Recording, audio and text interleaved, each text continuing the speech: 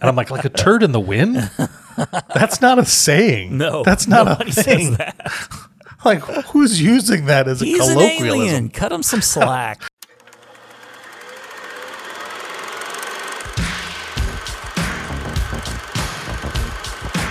Inconceivable!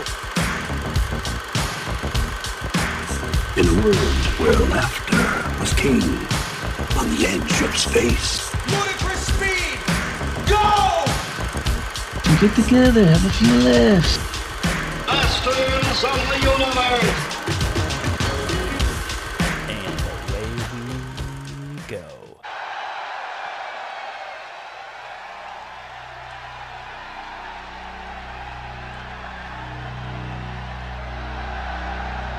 Ladies and gentlemen, welcome to the Cinemasters of the Universe podcast feature presentation. Today's feature are our 10 of our favorite movie scoundrels and anti-heroes. Not just bad guys, really. Just saying there's a gray area. Now, here are your co-hosts. Couple of white broads. On the left, bow to your king because he's had a few drinks. Ron the Rental King Avis. And to the north, you know he knows things as he has to. Adam Nighthawk Peterson. I've never felt more like Michael Jordan in my entire life. You know, the whole Last Dance thing is happening right now. From North Carolina. Exactly. All right, we can put an end to that. Hey, everybody. Welcome to the Cinemasters of the Universe. I am your host on the left, one of your co-hosts, the Rental King, as the PA guy so awesomely announced me. I know, did. and I don't know things. I drink. See, I mix things up because I've had a few. And I am your co-host to the north, Adam Peterson. And I know some things. I'm drinking podcast water. You're drinking podcast water. I'm drinking, Ahoy. I'm having some Sailor Jerry podcast rum right now. Sailor Jerry. Yep, official, unofficial sponsor of the Cinemasters of the Universe. Boom, pow, sandwiches. Yeah. So I went to a new intro there. What'd you think? I liked it. I liked that a lot. Did it get you pumped up? It did. I was like, oh, this is like I feel like I'm on the Bulls. I feel like Luke Longley. I feel like Tony Kukoc. Good old Tony Kukoc. Good old Craig Hodges. Steve Kerr. Yeah. And all the other Bulls. The other guys. Are you watching The Last Dance, by the way? Is that anything that's like in your on your purview by any chance?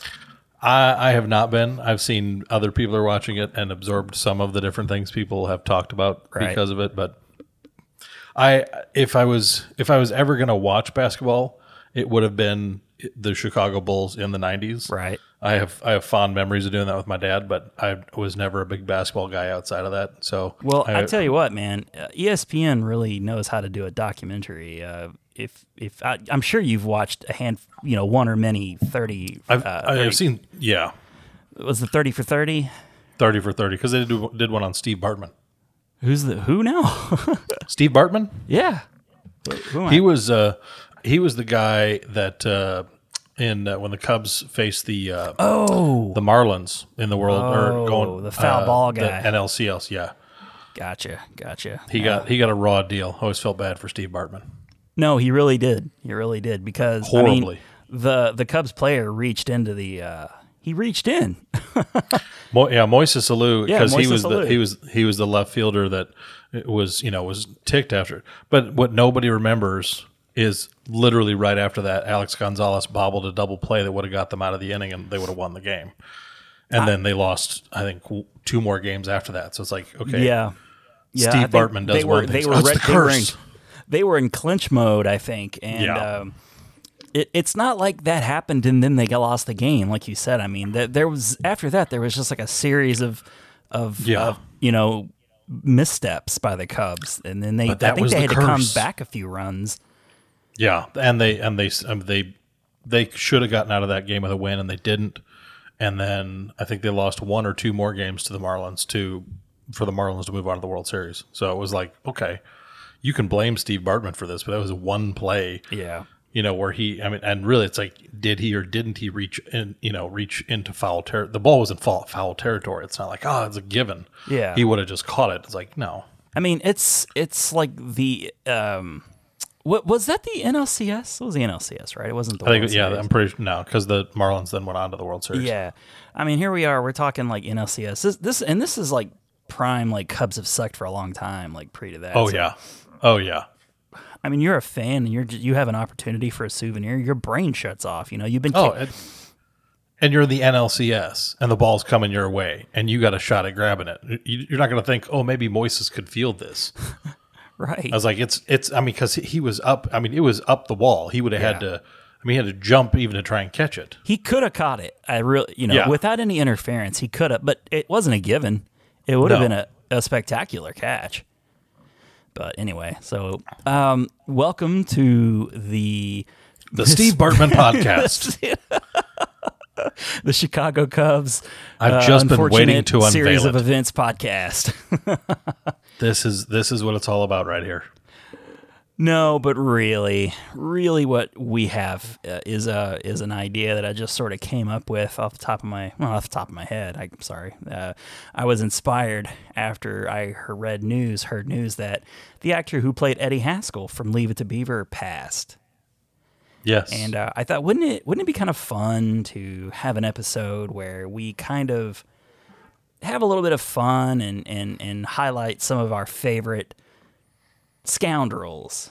Is kind of how I'd put it originally. Yes. But, we're having I'm trying to expand on the idea, and I'm like, like a not necessarily like a bad guy, but like he could be a good guy, but he does kind of like shady things. And then you were just like, how about anti-hero? And I'm like, that's the word.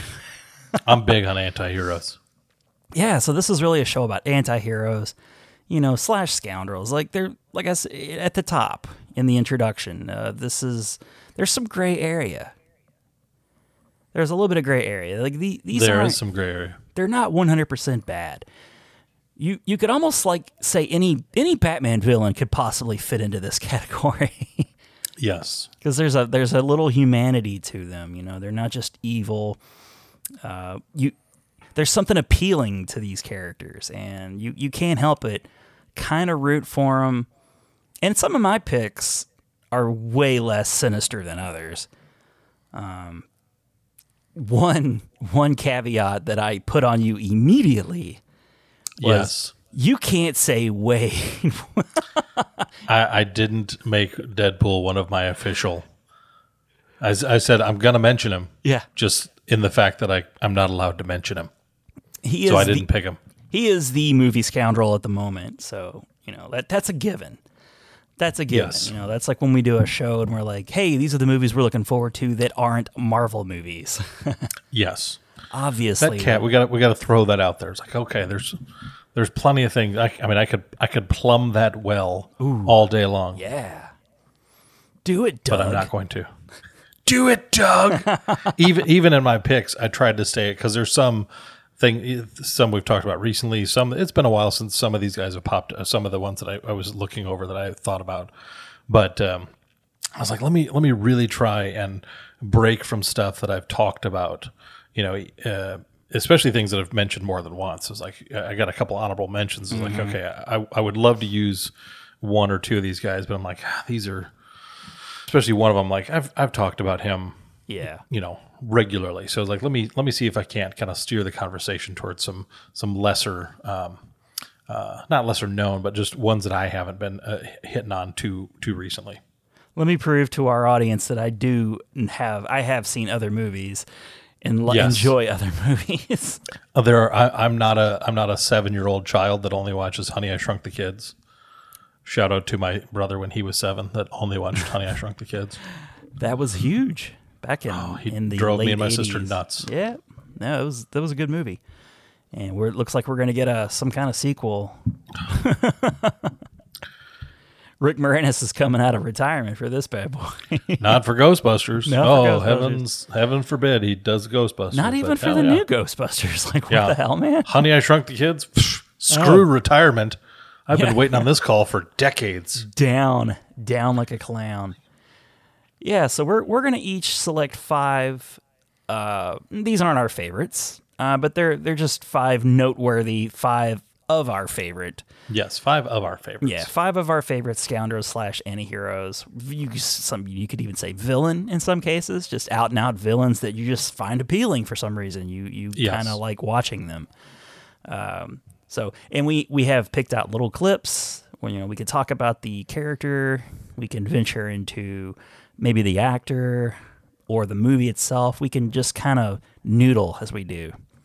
We like to noodle on this show. And then we'll play like a little short clip, because as long as we're not publishing to YouTube, we can kind of tiptoe around that kind of thing a little bit. We could do that. Well, nobody's catching us. Nobody's catching us on our audio podcast. They'll never catch us. Nobody's watching us. Yeah, all this right, isn't Baskin Robbins. Who should go first in this bad boy? Well, I was going to say this was your brainchild, so I was going to let you kick it off. Okay. I like especially since we know that there is no overlap, so we don't have to worry about that. Yeah, I've seen your list, because that's what we do when we plan to have clips ahead of time. That way I can just sort of get them fired up. I'm hoping for a mustard commercial tonight. There will be no commercials. I've signed back up to YouTube Premium. I'm back on Premium. Well, I want to watch Cobra Kai. I've been wanting to go watch that. So I know there's 2 full seasons, and I've heard it's pretty good. So I wouldn't mind checking. I've heard the same thing. Yeah, and you can't, because I wanted to get the first and second season. There's a season 1 and 2 combo pack, and you can't find it anywhere. Oh, really? Yeah. So not even checking on Amazon, not even on DVD. No, and I mean when you can find it on eBay, it's like $100, and I'm like, I don't think I've not seen it, but I was like, I can't imagine it's that good. I mean, I only paid $40 for Welcome Back, Kotter. Well, right now there's a 1-month free trial of YouTube Premium, so I think don't tell anybody, but I think I'm just going to watch that and cancel. We'll keep it under our hat. I'll just not let that get out, okay? All of our listeners in Vietnam. In Vietnam, keep that under your collective Vietnamese hat. I feel like we should talk about current events just a little bit, not like COVID-19 or like what's going on in theaters. COVID-19. Just fun little things happening in our universe. I know for you have a nice new audio, like a new AV setup. I do. And yes. I'm so excited for you. You're stepping out. You're stepping away a bit from the lo-fi, like standard definition. I'm into. I did have a high definition television. Yes. But it was not the 4K variety. 720. So yes. I am now in full 4K. Ah, it's glorious. And I got myself a 4K Blu-ray player so that I could really appreciate, the visuals. Because I live in a townhouse and I do have neighbors. Yeah. At least on one side, really close. I can't maximize the sound capability just yet, but during the day when it's acceptable, we'll listen at a pretty, maybe a little bit louder than reasonable volume, but especially the evening time, I tone it down a little bit. But yes, visually we are the Monster TV came last Wednesday.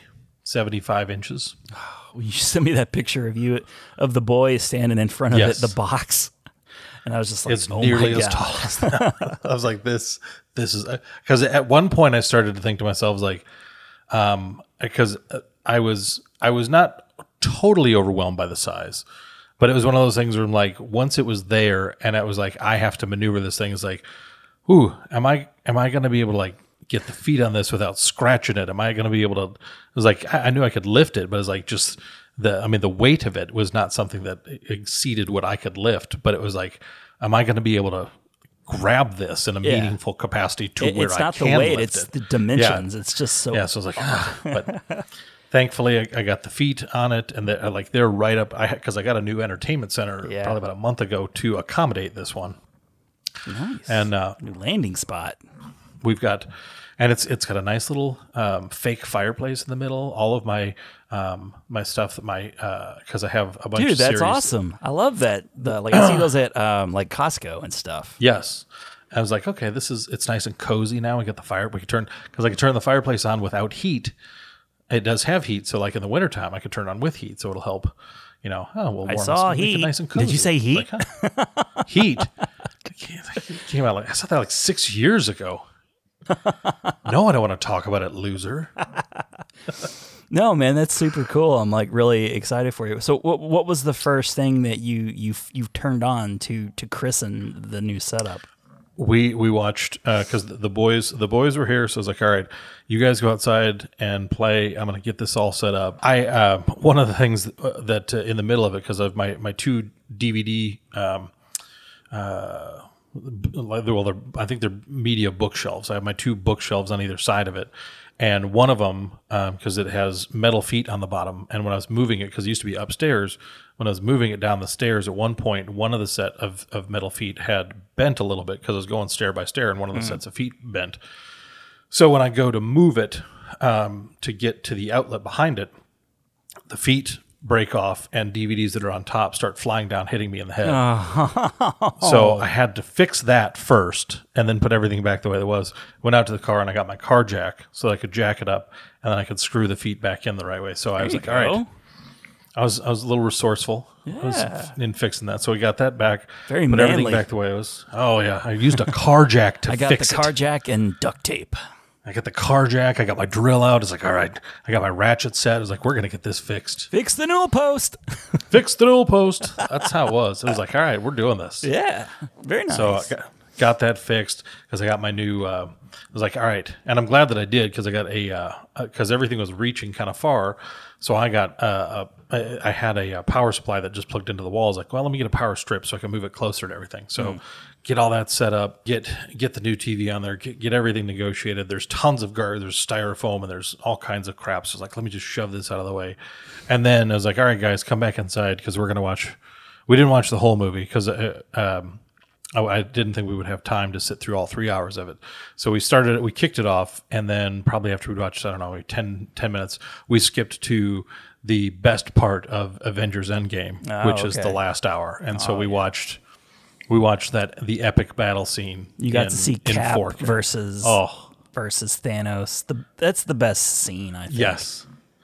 It's just that. There's every time it just completely overwhelms me because the whole thing is I'm just like that. My 8-year-old self is just like, I can't believe I lived long enough for this to actually happen. Ain't that the truth? I have a 75-inch like movie theater picture visual, and I'm watching my childhood comic book heroes fighting it out like. Seriously, movie studios are making a movie and they're taking it serious. They're not just giving it the Saturday afternoon feature, presentation treatment. One of the most like Avengers Endgame, it will forever be one of, if not the most epic movie I've ever seen. It'll be interesting to see how it holds up in 15, 20 years. Yeah. Because it is so special effects heavy. But I think much like Jurassic Park, which is going on 30 years now, close. Yeah, it still looks great because and that one does have quite a bit of Stan Winston's animatronics to help it out a bit too. It's not full on special effects, but there are special effects there, and it still holds up pretty well. Well, that was where the line in Jurassic Park. When they first get to the Welcome Center and they're walking up kind of that lobby area and they're going up the steps, and Dr. Ian Malcolm makes the joke about if they don't have to dig for bones anymore, won't those guys be extinct? Mm-hmm. That was one of the comments that one of the puppeteers made on set is with the emerging CGI and all of those special effects being done that way, puppeteers would become extinct, and so they wrote that into the movie because they liked that little joke he made. They kind of did because, for 10, 15 years, there was an infatuation with FX, just visual effects, not FX, but visual effects. Like even down to, somebody making CGI produce, like a pear, something like that. Something ridiculous like a pear. Yeah, something absolutely ridiculous like a pear. Yes. Who would do that? I don't know. Well, that's pretty exciting on my end. I'm just sort of working out in the backyard trying to make things kind of fun for the kids. We have a trampoline out there. We have a little kiddie pool. I had to replace the projector that was in our basement because the lamp was going out. So instead of replacing the lamp, we just bought a new projector. Like just kind of replaced it with like a slightly better model, but not too expensive. Yeah. And it's we're going to use the old projector. We got a little portable screen that sits on a tripod, and we're gonna watch movies outside. Very nice. Maybe play some Super Nintendo or NES. Oh, heck yeah! Out there, and we got a fire pit, so we're just trying to have a good time. You guys are set. It is summertime at the Avis house. Yeah, we got the kiddie pool. We just blew up a kiddie pool yesterday, and the kids are splashing around in the kiddie pool. So we're just having a good old time. And movie related family news. I tell you what, man, Scoob is just a massive hit in my house. Very nice.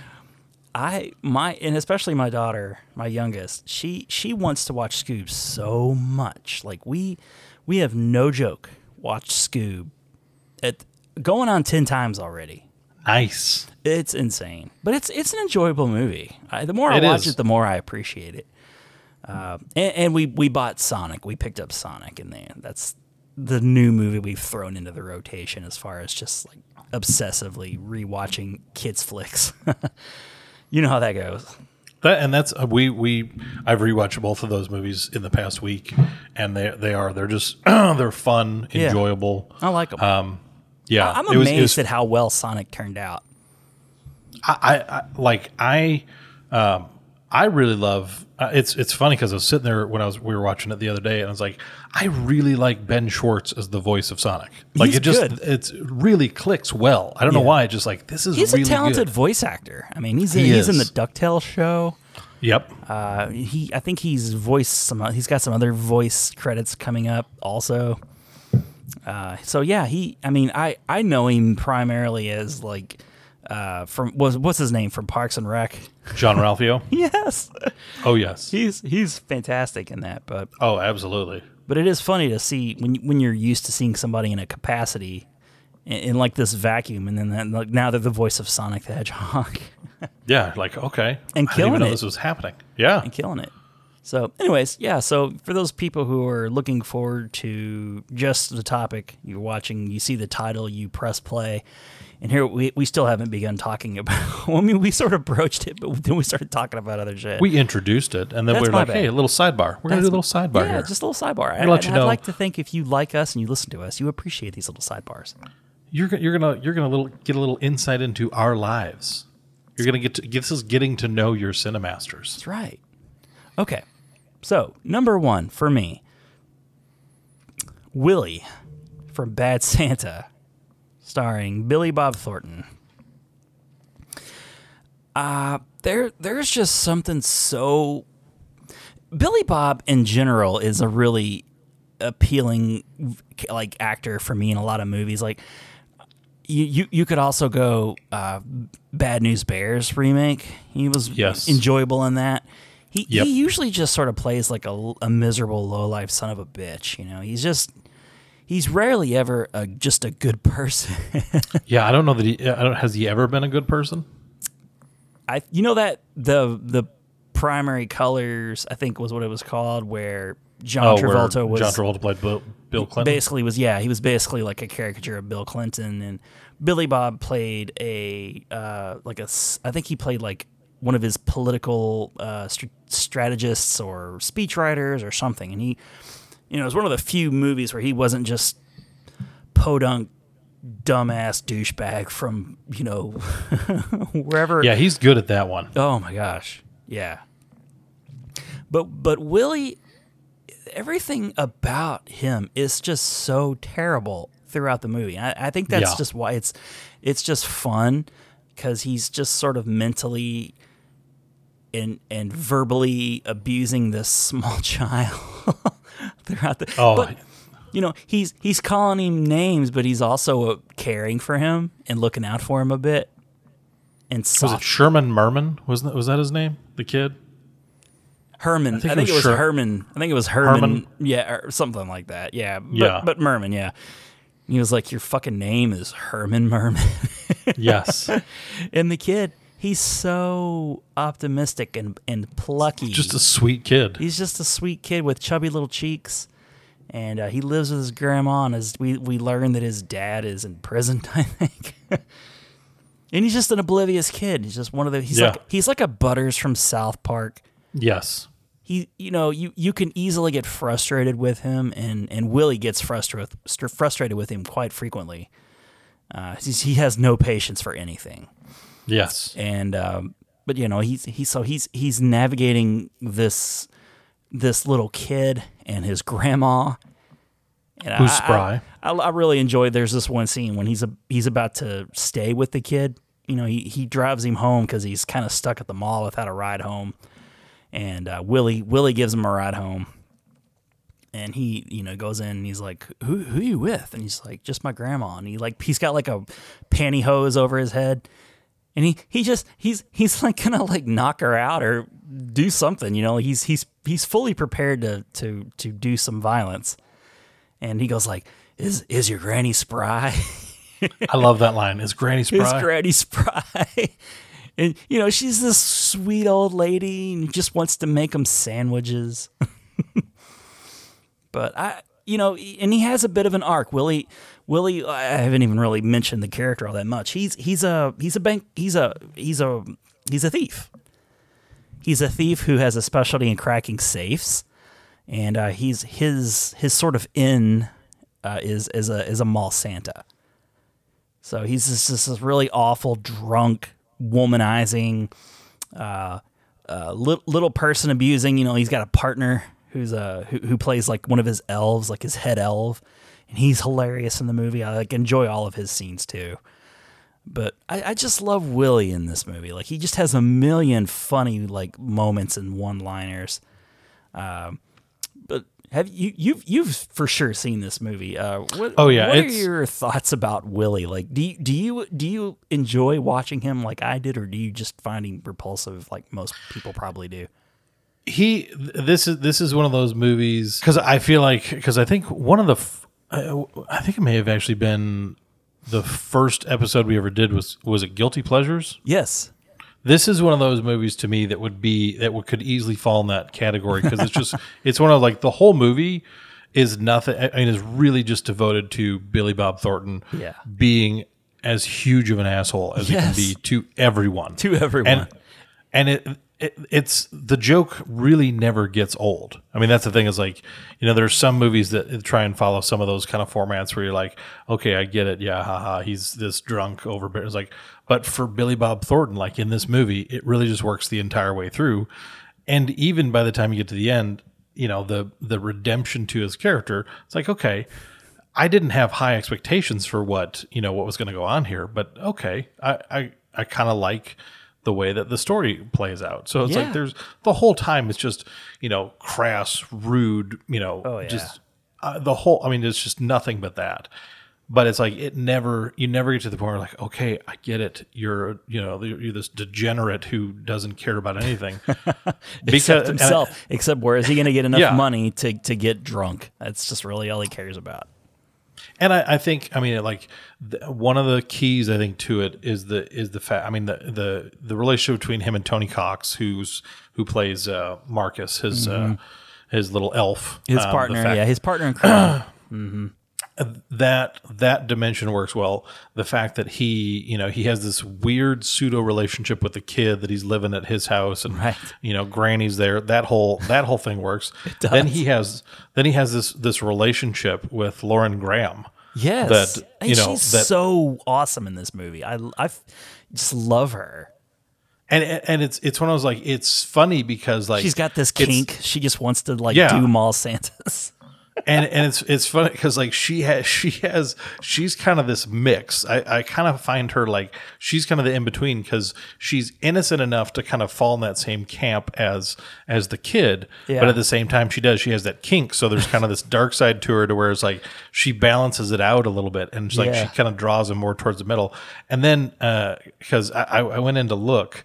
This is the last on-screen presence of John Ritter before he passed away. He had a couple of other voice roles, but this was the last on-screen presence He's brilliant in this too, as kind of the very careful, PC conscious mall manager who just is afraid to say the wrong thing. And you got Bernie Mac, who's sort of he's fantastic. I love the whole scene where he's just like eating an orange. He's just eating an orange and delivering his lines. And I just it's relaxing almost. Like I just love watching these two actors go back and forth because they're both so funny and play off each other so well. But it adds a little bit of dimension to the movie. Gives you a little something extra. Yeah, John Ritter's great. It is kind of sad that and he was in Billy Bob's Sling Blade too. So they had a prior history. And also honestly, Bernie Mac he passed not that long after. Yeah, he was not. It was a few years later. He had a few more credits because I went in to check on his too.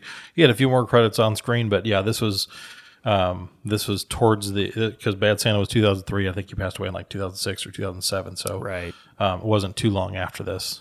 Yeah, this is just a really highly recommended movie. It could be like a staff pick sort of and as you said, it could very easily fall into the guilty pleasure. Although I don't feel guilty watching this at all.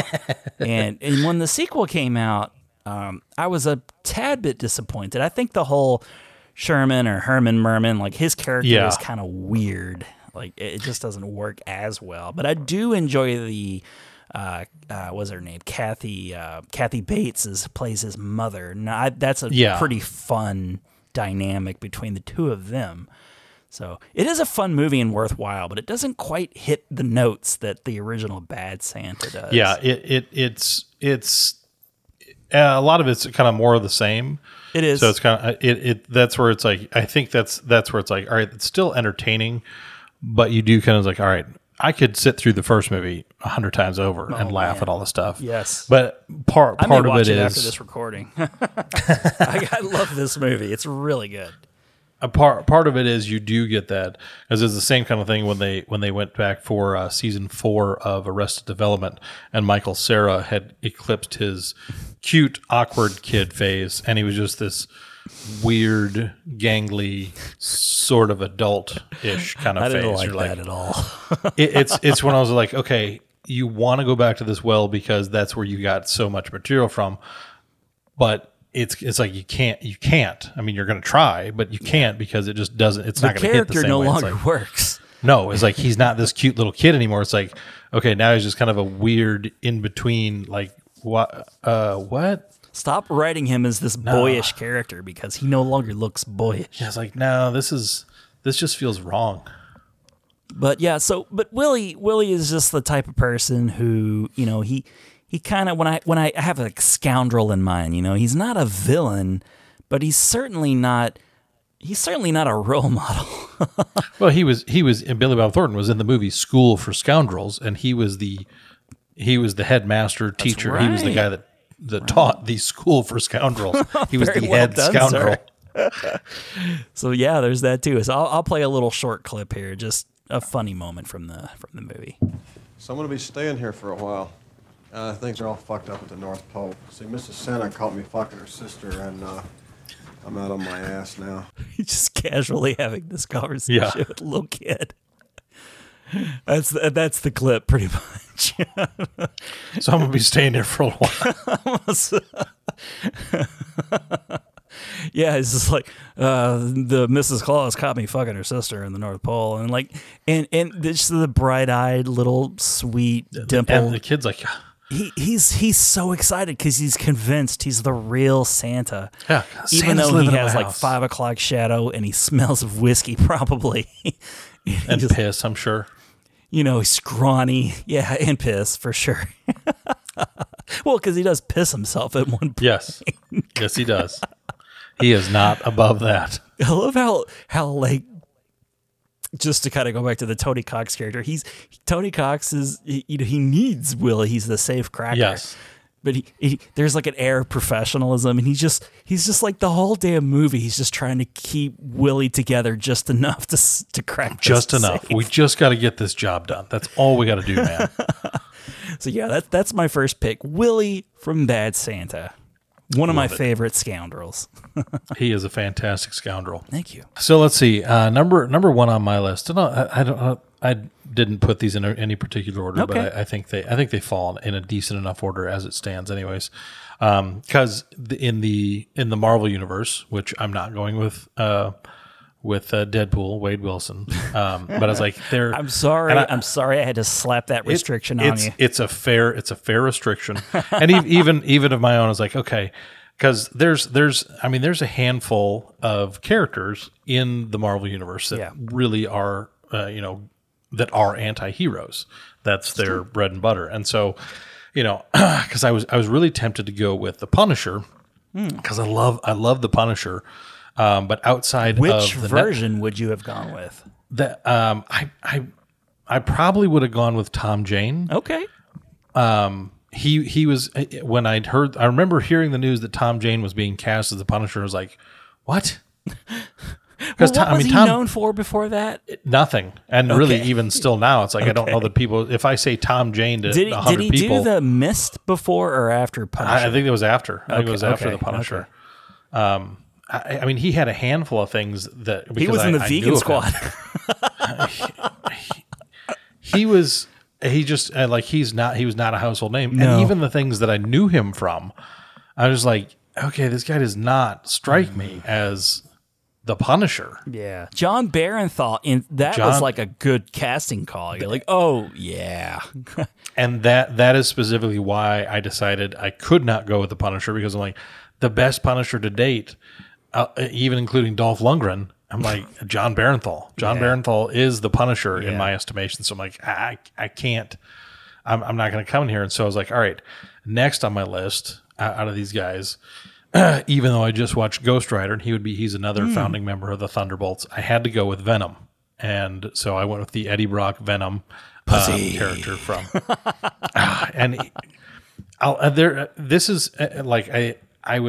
I was happy this movie did as well as it did. Yeah, because it's surprising to me. It was fair. I knew I was going to see it, and I was fairly convinced because I love Tom Hardy. I was like, I really feel like no matter how this performs, I'm going to enjoy it. How did they convince Tom Hardy to be in this? I don't. He did it, and he did an okay job. But it's just like, yeah, he was more. He's there because they're filming the second one right now. He was on board for 3 of them. Oh wow! Contractually, and he's more involved in the writing and producing aspect of the second one, which makes me excited because the first one did really do as well as it did. And the thing is, because of all the stuff that was tied up in the MCU with Spider-Man, like in Spider-Man 3, Sam Raimi's Spider-Man 3, we got the character Venom because the studio was pushing really hard for it. Yeah, Sam Raimi didn't want to do it. But the studio is like, no, you got to put him in this one. So I don't think Sam Raimi just sabotaged it, but I just don't understand how anybody who has any true faith in the character or any relationship with Venom at all. I just don't know how you cast Topher Grace, and I don't know how you portray Venom on screen the way they did in Spider-Man 3. I didn't know a lot about Venom other than, I'll be honest, I didn't know really anything about Venom, but I knew he looked cool, and Venom was, in the 90s, Venom was really, really popular. I want to say, I think his first iteration, and this is more comic book knowledge necessarily than movie, but I want to say his first iteration was Todd McFarlane. And so, I mean, you've got a pretty specific kind of visual coming from Todd McFarlane. You have Spawn and that whole universe. Yeah. So it fit. It really, the Lethal that's Protector. Dark Horse? Is that what you said? I think so. Okay. I think Dark. But yeah, I mean, he has a distinct art style. Yes. Yeah. And I like it. It's cool. And he started as a villain. He was a villain that moved into the anti-hero role. Mm-hmm. And so the one thing they did do pretty well in the third Sam Raimi Spider-Man was they were pretty true to the origin of how Venom came to be, Eddie Brock. But because you've got Spider-Man tied up in the MCU, and we don't have any of the origin of the Tom Holland Spider-Man, which I was glad they did. I was glad they didn't waste a whole movie doing an origin story. They just said everybody knows who Spider-Man is. He's Spider-Man. We don't need the whole he got bitten Thank on the God, hand. no, we don't have to see Uncle Ben get killed again. Yes, it's like we know he's dead. Okay, he's dead, and that's a thing. Yeah. Okay, we got it right. Thank God. But. So not that he's dead, but no, because we're against death. We're against killing we're against killing kindly uncles. Yes, just like we're against Jonathan. We're against Jonathan Brandis suicide. Yeah, that's a thing that we are staunchly anti. Yes. Hashtag not me too. Hashtag not me too. Let's get that trending. Folks. Let's get that out there. Let's do it. We can make it a thing. We can do this. Let's bring Jonathan back to life. Let's bring him. Let's do it. Oh. If you know any friends that dabble in the occult, let's see. I don't have any friends who. Yeah, no, I don't. Sorry, but I'll make a post on Craigslist. We'll see. Yeah, you could get some people on Craigslist. But with this being a Venom origin story, I was like, okay, this is going to be interesting because you can't do it because the Venom origin story is. Spider-Man had the Venom costume first. So I'm like, okay, well, they're going to... And I liked the way that they did it because... And what I really applauded Sony for was Sony's sitting here and they have the rights to Spider-Man. Yes. And I know a lot of people, a lot of the quote-unquote true fanboys get really butthurt about, if you mess with anything that's canon... But it's the same kind of problem with some of the Star Wars stuff that just drives me nuts. It's like, okay, if I'm Sony and I own the rights to Spider-Man, and right now I'm leasing Spider-Man to Marvel, right. But I have this whole world of characters to work with. Like I'm not going to condone characters too. Good characters, yeah. I'm not going to condone Sony's idea that we're going to make 50. We're going to make a Silver Sable movie, and we're going to make a It's like no. Don't just. Loot and plunder this whole thing and just drive it into the ground before it has a chance to get off. Too fast. Yes, and they had a lot of that on the slate, but they did Venom and they changed up the story, and I thought that it really worked. I applauded. It was like, okay, you guys came up with a creative way of integrating this character and bringing him to the big screen and making money with it. So it was like. I liked that as a fan of the character and I'm a huge fan of Spider-Man. I have been since I was a kid. I was like, you know what? This is a creative, new, different way to bring Venom into this world. And it opens up a lot of possibilities for a lot of stuff. Yeah. And it's like, it was fun. It was good. One of the things that I did really enjoy as the movie was developing, they had Jenny Slate. I love her. She was one of the characters in it. And in one of the earliest previews they had, because Venom, the character Venom, he's a symbiote. It's a symbiote costume that bonds with Peter Parker initially and then on to Eddie Brock to create Venom. Right. But in the commercials, it's just a really odd little note on it that was just funny to me, as she was saying it, symbiote. And why did you read it that way? We call them symbiotes. All the fanboys went on the internet and they just like, no. That's not how you say it. It's symbiote. It's not symbiote. And they changed it. They didn't have to go in and Sonic the Hedgehog it. Yeah. But it's like in the finished product, she said symbiote. And does that right? They ADR'd it? They went and they changed it. And so I was like, every time they... So I was like, okay, well, that was fun. She made an acting choice. She made a bad acting choice. Yes. It was like, no, it's not symbiote. Don't get fancy with us here. It's a symbiote. You don't know what kind of people you're messing with on the internet. Yeah, don't mess with Marvel fanboys. Yeah. They're 2 or 3 steps just behind Star Wars fanboys as the most toxic and awful. Just, we really hate the property that we love.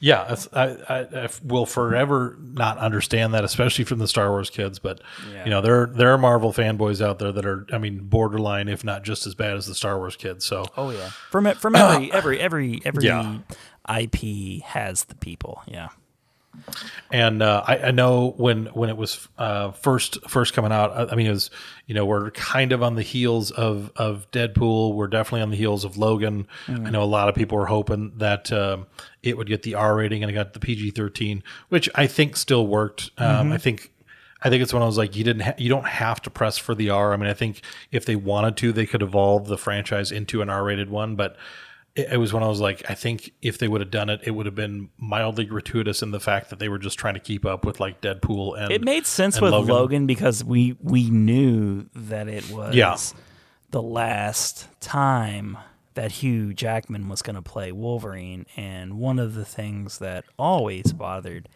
fans of Wolverine was that he wasn't nearly as violent as he is in the comics, and they did it just perfectly in Logan. I mean, just perfectly. There wasn't too much, but it was just enough to earn it an R.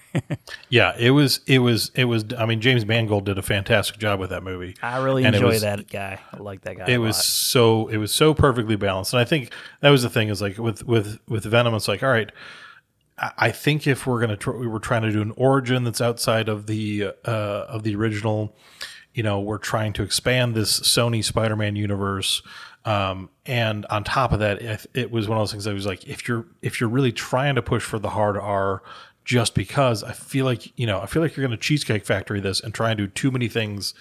Please kind of okay. Stop doing that. Yeah, it's like just do what you need to do well. Yeah, and it doesn't need to be, because I did like, because I almost picked it as my scene. There's one point in the movie where Eddie and Venom are having this conversation because they're two sentient beings that are fused into one, right? And they're having this conversation, and Eddie's and Venom kind of reluctantly says like, "Oh, should we go get the bad guy or not?" Yeah, and Venom just goes, "Fuck it, let's save the world." Yeah, and I almost picked that because I really love that line. Yeah, but the clip that I sent is kind of the closing, and I felt like it really does represent by the time you have Eddie and Venom fused together as one. It really denotes his transformation into an anti-hero. Okay. All right, let's play the clip. Let's do it. But can we get something to eat now? Otherwise, your liver, it's starting to look really, really good and juicy. Yeah, definitely. I know a place down here. We got to talk about that accent. Hey, Mrs. C. How you doing, Eddie? Ain't nothing changed but the weather, No. So, what culinary delights will tickle the pickle tonight? Potato tarts and chocolate. Right, okay. Love the voice. Yes. It's a good choice. Dude, try. Please, I can't keep doing this. Now. That guy, right? Yep. I just love that dialogue. Yeah. This is the very last scene, basically. You come in here again. In fact, you go anywhere in the city preying on innocent people, and we will find you and eat both your arms and then both of your legs. What's going on here? We'll eat your face right off your head. Do you understand? Please. Yes. So you will be this armless, legless, faceless thing, won't you? Rolling down the street like a turd in the wind. Do you feel me? What the hell are you? We are Venom. Good little wink. On second thought. Please. It just devours them. That's a good scene. I love it, even because I've watched it a number of times, and even when I was watching it earlier, it's like it's the whole that line of dialogue still just gets me, because it's like, you'll be this armless, legless, faceless thing rolling down the street like a turd in the wind, and I'm like a turd in the wind? That's not a saying. No, that's not a thing. Says that. Like, who's using that as a colloquialism? He's an alien. Cut him some slack. So he's learning how to diss. I love that line, but it always stands out to me. It's like, that's such a weird line. It smacks I love of it, PG-13. but it's so weird. It is. Yeah. I was like a turd in the wind, and I'm like, a 13-year-old's going to cheer at that line pretty hard. Yes, it's so great. All right, so Venom. Venom's your first choice. Nice. Yep. Okay, let's move on to my second choice. Now, this one's a little bit of a lighthearted selection. All right. He's not really a villain at all as much as he is just a foil to the main character of the movie. But if you ask me, he kind of steals the movie, and he gets several scenes, and every scene that he's in, and he gets to play opposite a lot of the main characters, which is great. But I'm gonna be talking about Uncle Rico from Napoleon Dynamite. Nice, played by John Gries. John Gries, I believe that's how it's pronounced. John Gries. I've always said John Gries. Who really I only know from one other thing. He plays one of the whip guys from The Rundown. Like that's about all I know him from. So yeah, let's talk about Uncle Rico just for a minute. He's this guy who apparently had some sort of glory days. He's got some glory days behind him that he's living in. But as a viewer, as an observer of just people, you just know that he's delusional. He's not. His idea of the glory days didn't really exist. I don't think. Yeah, they're make believe. They're make believe. He's got that hair. I think we talked about Napoleon the mustache. Dynamite. The mustache is great. We've talked about Napoleon Dynamite recently in the aesthetic of just like this. Is it Idaho? Yes, I think is where it takes place. Yeah, you're like, what is with the hair and the clothing, and the just everything about the way just things look in this movie are just it is the land that time forgot. Yeah, it cries early 80s, late 70s, and down to his van, his orange van. That what is a Safari? Was it Safari? That sounds right. Yeah, it's got Safari. like the camp, like not the camper, but like the little luggage thing on the top or whatever, little extra storage. So I just love everything about it. He's so delusional, and he's brought in to sort of oversee, kind of babysit Napoleon and Kip, who, we know that Napoleon's a high school student. We don't really know how old Kip is, but he's older, I guess. But you get the idea that he should be capable of keeping order in the house, right, but is clearly not. He should be able to feed Tina and not run up, his grandma's internet bills. That's the thing. She's still paying for minutes. But like all the lines of Uncle Rico, why would you say he's a villain? But he does some pretty kind of questionable shit. One of the first things he does, and it's a great scene, is when he chucks the steak at Napoleon, knocking him off. That is my favorite moment in the entire movie. He just does it out of like it's mean, but I don't think he's doing it out of mean. It's just he just doesn't care. It's like a nihilism attitude of his. He's driven to he's really trying to impress Kip. Kip's sort of like his protege throughout the movie. He's taking Kip under his wing. He's his business partner. He's giving him love advice, like relationship advice with LaFonda. Yes. I really like the scene where they're kind of having a talk about, like Kip's like, so how's your girlfriend? He's like, oh, she left me, like that whole scene. And he's kind of got like his arms close to his body, and he's sort of admiring his muscles as he's talking. Yes. He's got all of the, and he's an enterprising guy, and he's trying to make a buck. Sell the Tupperware. Yeah, he's selling Tupperware to couples. Like I love the crappy sailboat. I want that. I want that. You seem like a pretty strong pup there. Why don't you see if you can go ahead and bust that apart? I love it. He's just like the admission that he's like, I can't. It's like he just looks so defeated in front of his wife, and it's such a great little scene. But there's this, there's the parts where he's trying to sell Bust Must to Napoleon's high school classmates. Oh, it's such a creeper. Oh, it's so creepy, and it's such a villainous, creepy scoundrel thing to do, and he's just wrecking Napoleon's life, but I just love it. I just love it. Everything about Uncle Rico is pure gold. It's lightning in a bottle, you know. It's like you wouldn't necessarily think that this actor he's not, I don't think, known for his comedic chops, but just the pure ridiculousness of the look of Uncle Rico and the situation. You know, he's got the camera on the tripod and he's flipping footballs. Throwing the footballs. Yeah. You know, he was recording. He's trying to get his nephews to watch his shitty tape of him throwing footballs. He didn't even have Y'all want to watch my tape? Yeah, you want to watch my tape? And it's pretty much the worst video ever made. Pretty much, yeah. Napoleon, like anyone could even know that. I like when they like sit down on that tiny ass little couch. Oh, it's so. I mean, like that whole room. I mean, even the fact that they're like, oh, VHS, yeah, and they got the top loading VHS. It's like that's so classic. But I had to pick the scene where he flips the steak at Napoleon. That's my favorite. Yeah, I'm gonna go ahead and play that clip. Back in '82, I used to be able to throw a pigskin quarter mile. Are you serious? I'm dead serious.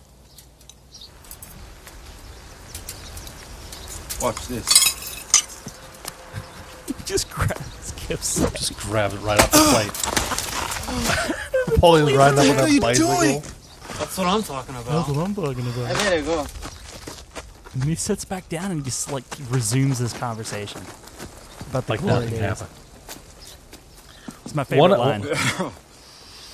How much you want to make a bet I can throw a football over the mountains?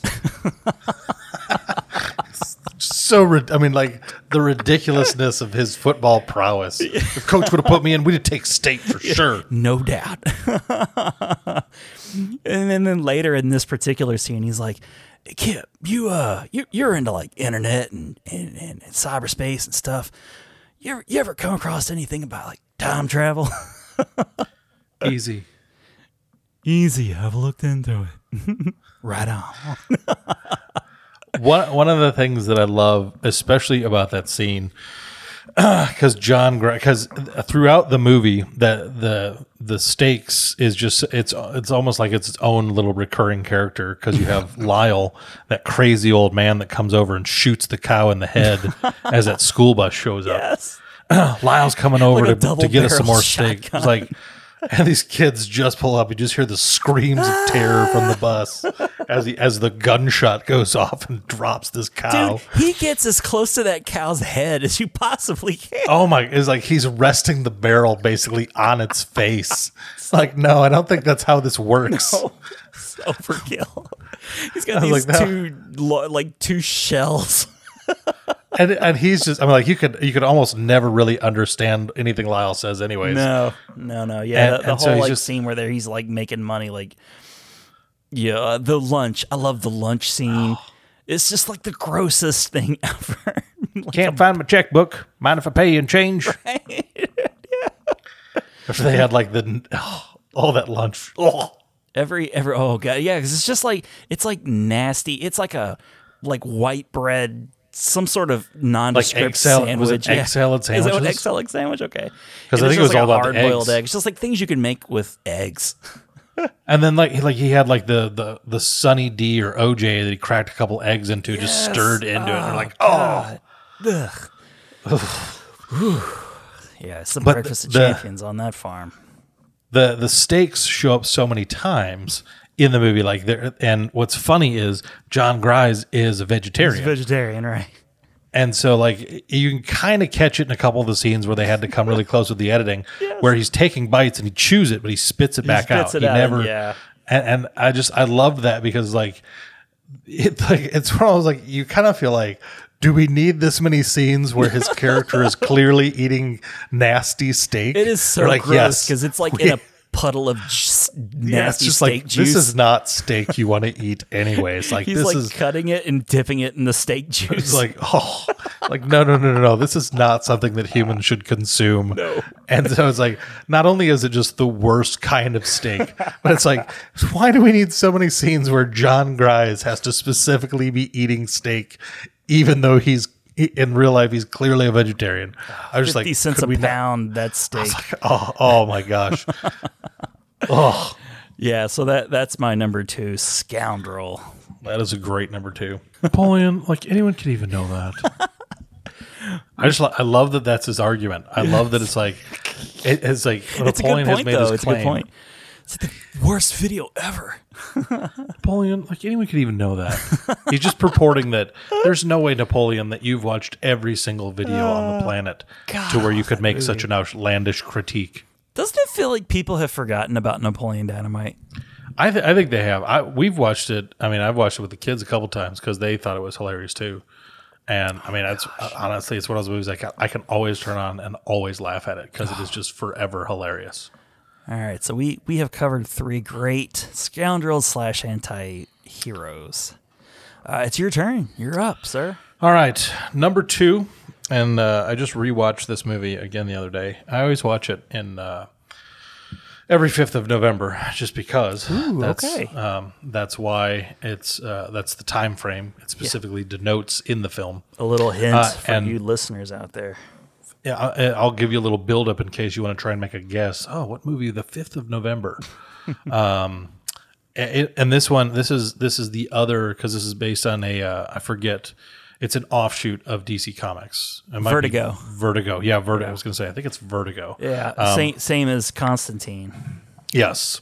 And this is another, I was like, I don't know why DC Comics can do these movies as well as they do. Because I love Constantine, and I love this movie V for Vendetta. Because nobody cares about them, and they're cheap. They're cheap to make. It must, because the thing about like this one, they got the Wachowski brothers. I mean, these are the guys that did The Matrix. But they didn't direct it though. Like, weren't they just like producers or something? I'll have to double check. I know they were. You keep talking. I'll look into that. Okay. I'll make sure I'm not wrong. I remember them being specifically involved in it. And their names were in the trailers. Yeah. So it was big, like the Wachowski brothers. Yeah. Which now Wachowskis present. They're one brother and one sister. It was directed by a guy named James McTeague. Okay. And James McTeague is known for not much of anything else. He directed The Raven with John Cusack. Yeah, and he directed that Ninja Assassin movie that I've seen in boxes. I was really hoping you were going to say something outlandish like Getting Even with Dad. Like, I never. Well, now it's possible. That's just part of like IMDb has the 4. Yes. No, V for Vendetta is his directorial debut actually. Well, it was. That's why it's just 5 episodes of Sense8, by the way, too. Yes, that's okay. That makes sense now. That makes sense. Yeah, because I've never seen that. So me neither. But I know some people like it. So for those people, this movie. I mean, I thought. I mean, like because you've got a number of British actors that are semi-recognizable. If you follow anything British, John Hurt. Yeah, John Hurt. Yeah. And then, even some of the lesser known guys, if you've watched anything, I mean, if you watch a lot of BBC stuff, you'll recognize Fry. some of the, you'll recognize some faces in there. Even down to the detective. Rupert Graves. I've seen a number, and then his sidekick, police officer, he was in the Sherlock, when Benedict Cumberbatch was doing Sherlock, he was in those with him. So there's a number, and then you have, Ashley, Natalie Portman. Natalie Portman. I was like, why? I've been drinking and I know things. Holy shit! I'm one hole's Peter Dinklage. You've made it. You've made it, sir. I'm allowed one or two moments to shine a month. Yeah, you get it, man. Yeah. Yeah, Hugo Weaving, man. Yes. What a starring vehicle for him, man. For somebody you never ever see on screen, it's just his voice the whole time. Yeah. And it was such a powerful portrayal of this character. And it's when I was like, I won't get into the political ramifications because we don't do that really on this podcast. We keep things lighthearted. But it's when I was like, there's a lot of things just kind of anecdotally you can see, some of the it's like a fascist sort of kind of. Yeah, there's this there. I mean, the people that Orwellian. They don't. Yeah. And I feel like, no matter what, where you kind of stand on things, it feels like people, this kind of narrative is something people have gotten a lot more comfortable with in the world that we live in now. And, we've talked in our State of the Cinematic Union, things are kind of weird, kind of uncertain in these times. And so it's when I was like, okay, there was even down to, I'm not going to get into conspiracy theory stuff, but they're like, oh, the government, what if the government is the one that did and people like to put their tinfoil hats on and come up with conspiracy theories. They do. But in all of this, it's like, there's kind of clearly this oppressive force on the people. And then you have this character of V, played by Hugo Weaving. Mm-hmm.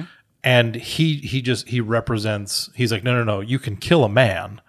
And then that he goes away, but you can't kill an idea. Yeah. I was like, so he just has this representative, it was like this, I'm going to stand for the people. And I love it's one of my favorite lines. It's probably my favorite line from the entire movie when he says, people should not be afraid of their government. Government should be afraid of its people. And I love it. It's just such a great line. And it gets you fired up a little bit. Yeah, it really does. It's like, just this, the idea of the injustice, the oppression being put on a people, and what it means to kind of say, hey, let's put aside all of our stuff, like neighborly. But it was like, oh, you think this way and I think that way. It's like, well, what if we stopped being against each other and said, let's turn our attention on the actual oppression and stand up for ourselves. And in that kind of that noble respect there, that's what I like about the characters. Like, he's incredibly violent and he's in, there's kind of, he's the a way murderer. He's a killer. The way that V, like in his, his debut is like, okay, he shows up and there are the fingermen, this kind of secret police, the Gestapo guys that are, basically, yeah. And so he has takes the V speech. Yeah. And that's because I almost went with that clip because it's such a great little speech. Oh, it's great. And there's several of those in the movie that are just really, like, the dialogue, I think that's one of the things that I love about the movie is there's so many great instances of dialogue, and then there's kind of mystery and intrigue as the story unfolds, and you have kind of these the loyal party members, the guys that are closest to this sort of dictator that they live under now. Yeah. And they start to kind of question, like, wait a sec, what if everything I thought was true isn't?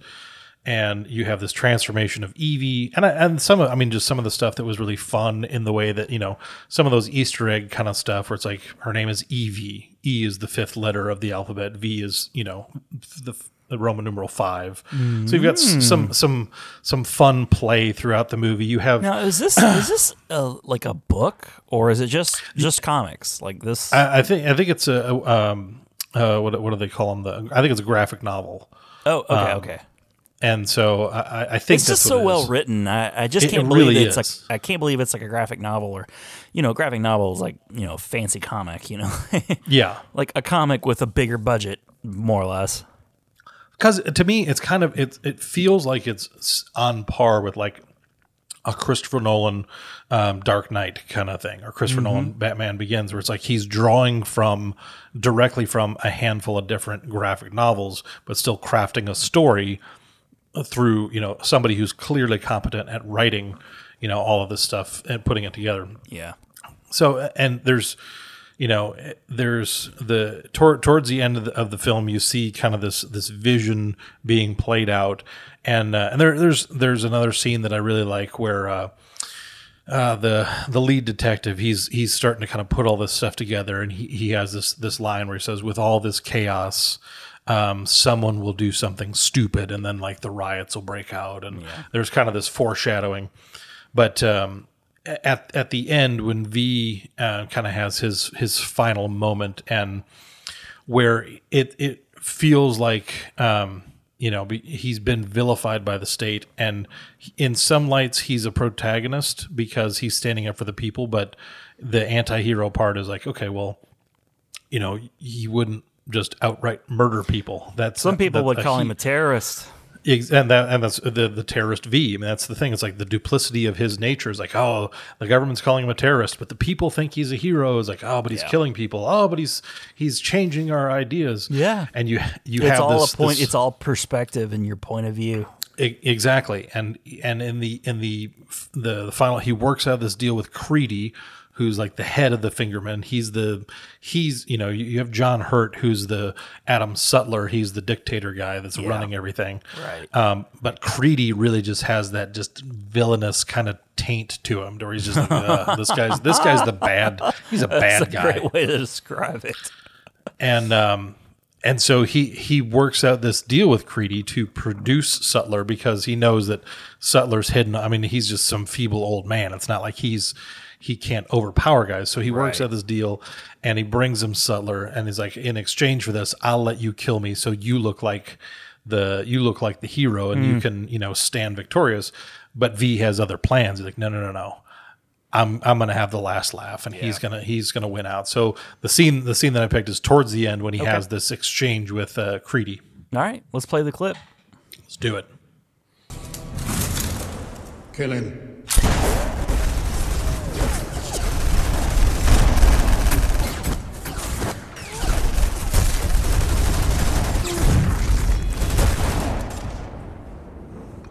There's a lot of explosions and gunshots going off. And I love because when the Wachowskis did the first Matrix and they really kind of pioneered that bullet time filmmaking. This scene is Matrix as fuck. Yeah, and I love because it's like they took it and elevated that in how they did it, and I really appreciate just the camera work and the visuals of this scene. He's got the knives. Yeah, just there's the swirling and just kind of that momentum that it creates. I love that. I do, yeah, because you it's like in a like when you read a comic book and there's motion, you see little motion blur. Yep. They pulled that off in this, which is pretty cool to see. And there's a lot of blood. This movie is clearly R-rated. Yes, I love that little moment when Creedy has all his guys and they're just blowing away, the guns and all that, and then he's kind of stumbling over because you're like, okay, clearly this guy should be dead now. Right. But then he just kind of he gains his composure and he kind of, as his face lifts up, he just goes, "My turn." And I love that. It's like, it's just like it's a cool scene. It's lit really well. I was like, I just love that line. And then because he fulfills his promise, like you'll all be dead before you can reload your guns. The part that I like is like he's killing people at such a rapid pace.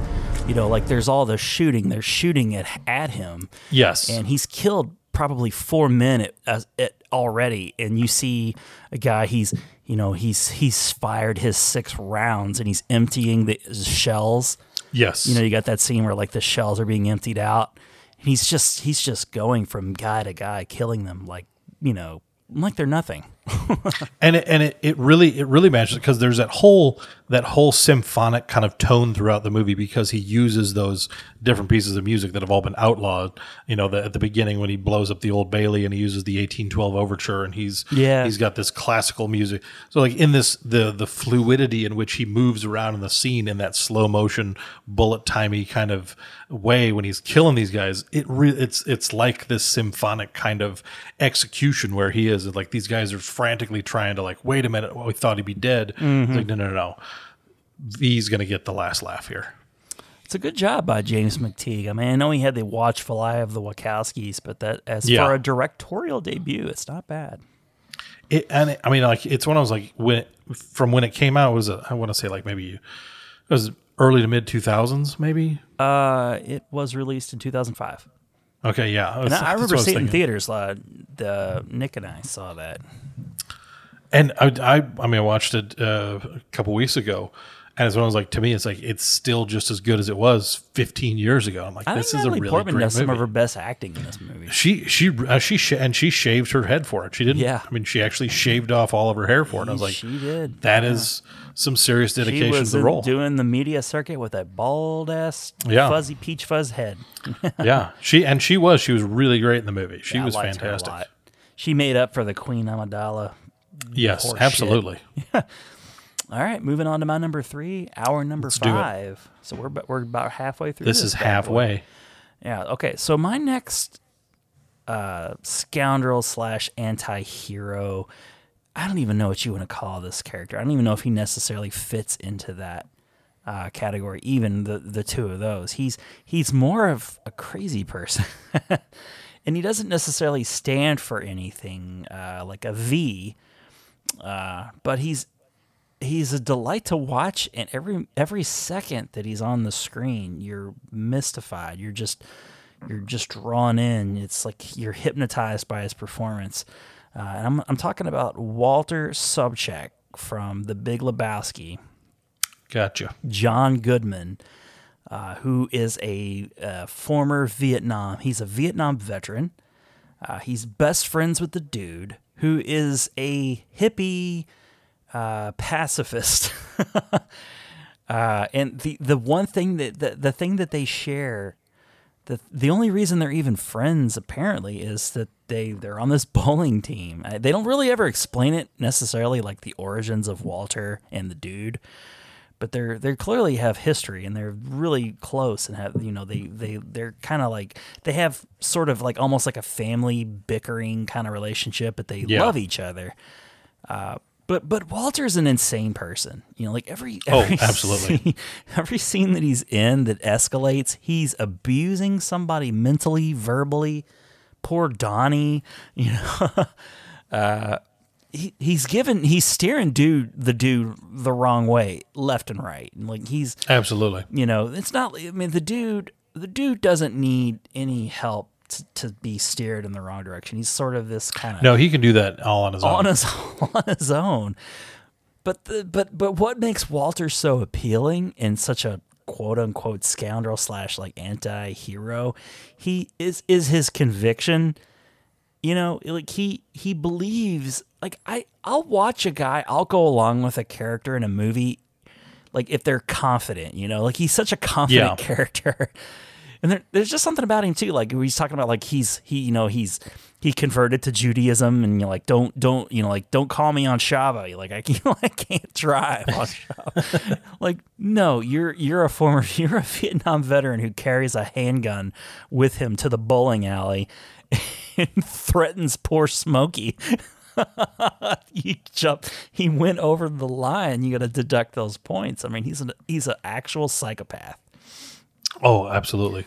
And it's just, I just love him. I just enjoy the hell out of him. I could watch a whole entire movie. Like, I know wasn't there a movie with the Jesus with John Turturro? Yeah, I think they made something fairly recently with that. I want to see a Walter spinoff, man. That would have been the character right there. I mean, no disrespect to John Turturro. I think he's phenomenal. I like the Jesus character. He's very mysterious and also has his own like sort of machismo and cockiness to him. But I every scene in the bowling alley just is some of my favorite scenes in movies. I just really, really enjoy it. And Walter, he's helping the dude out in there's the scene where they go to the kid's house and his father is in the iron lung. Yeah. And it's just all of his actions are misguided, ill-informed, just he's a bad man, but he's also he's not a bad man. Yeah, it's like there's a little bit of question, like they punctuate him with a question mark on a lot of the stuff that happens. Absolutely. Like his eulogy of Donnie, like he loved and cared for Donnie. And they spread his ashes like all over dude. And he's just like, I'm sorry. There's just like a childlikeness, the childlike kind of nature to his actions. Like he's not all spit and vinegar and tough. He has vulnerable moments. Yes. And I think that makes a great anti-hero. I think that's a good quality of an anti-hero. On the outside you're tough, you're kind of crazy.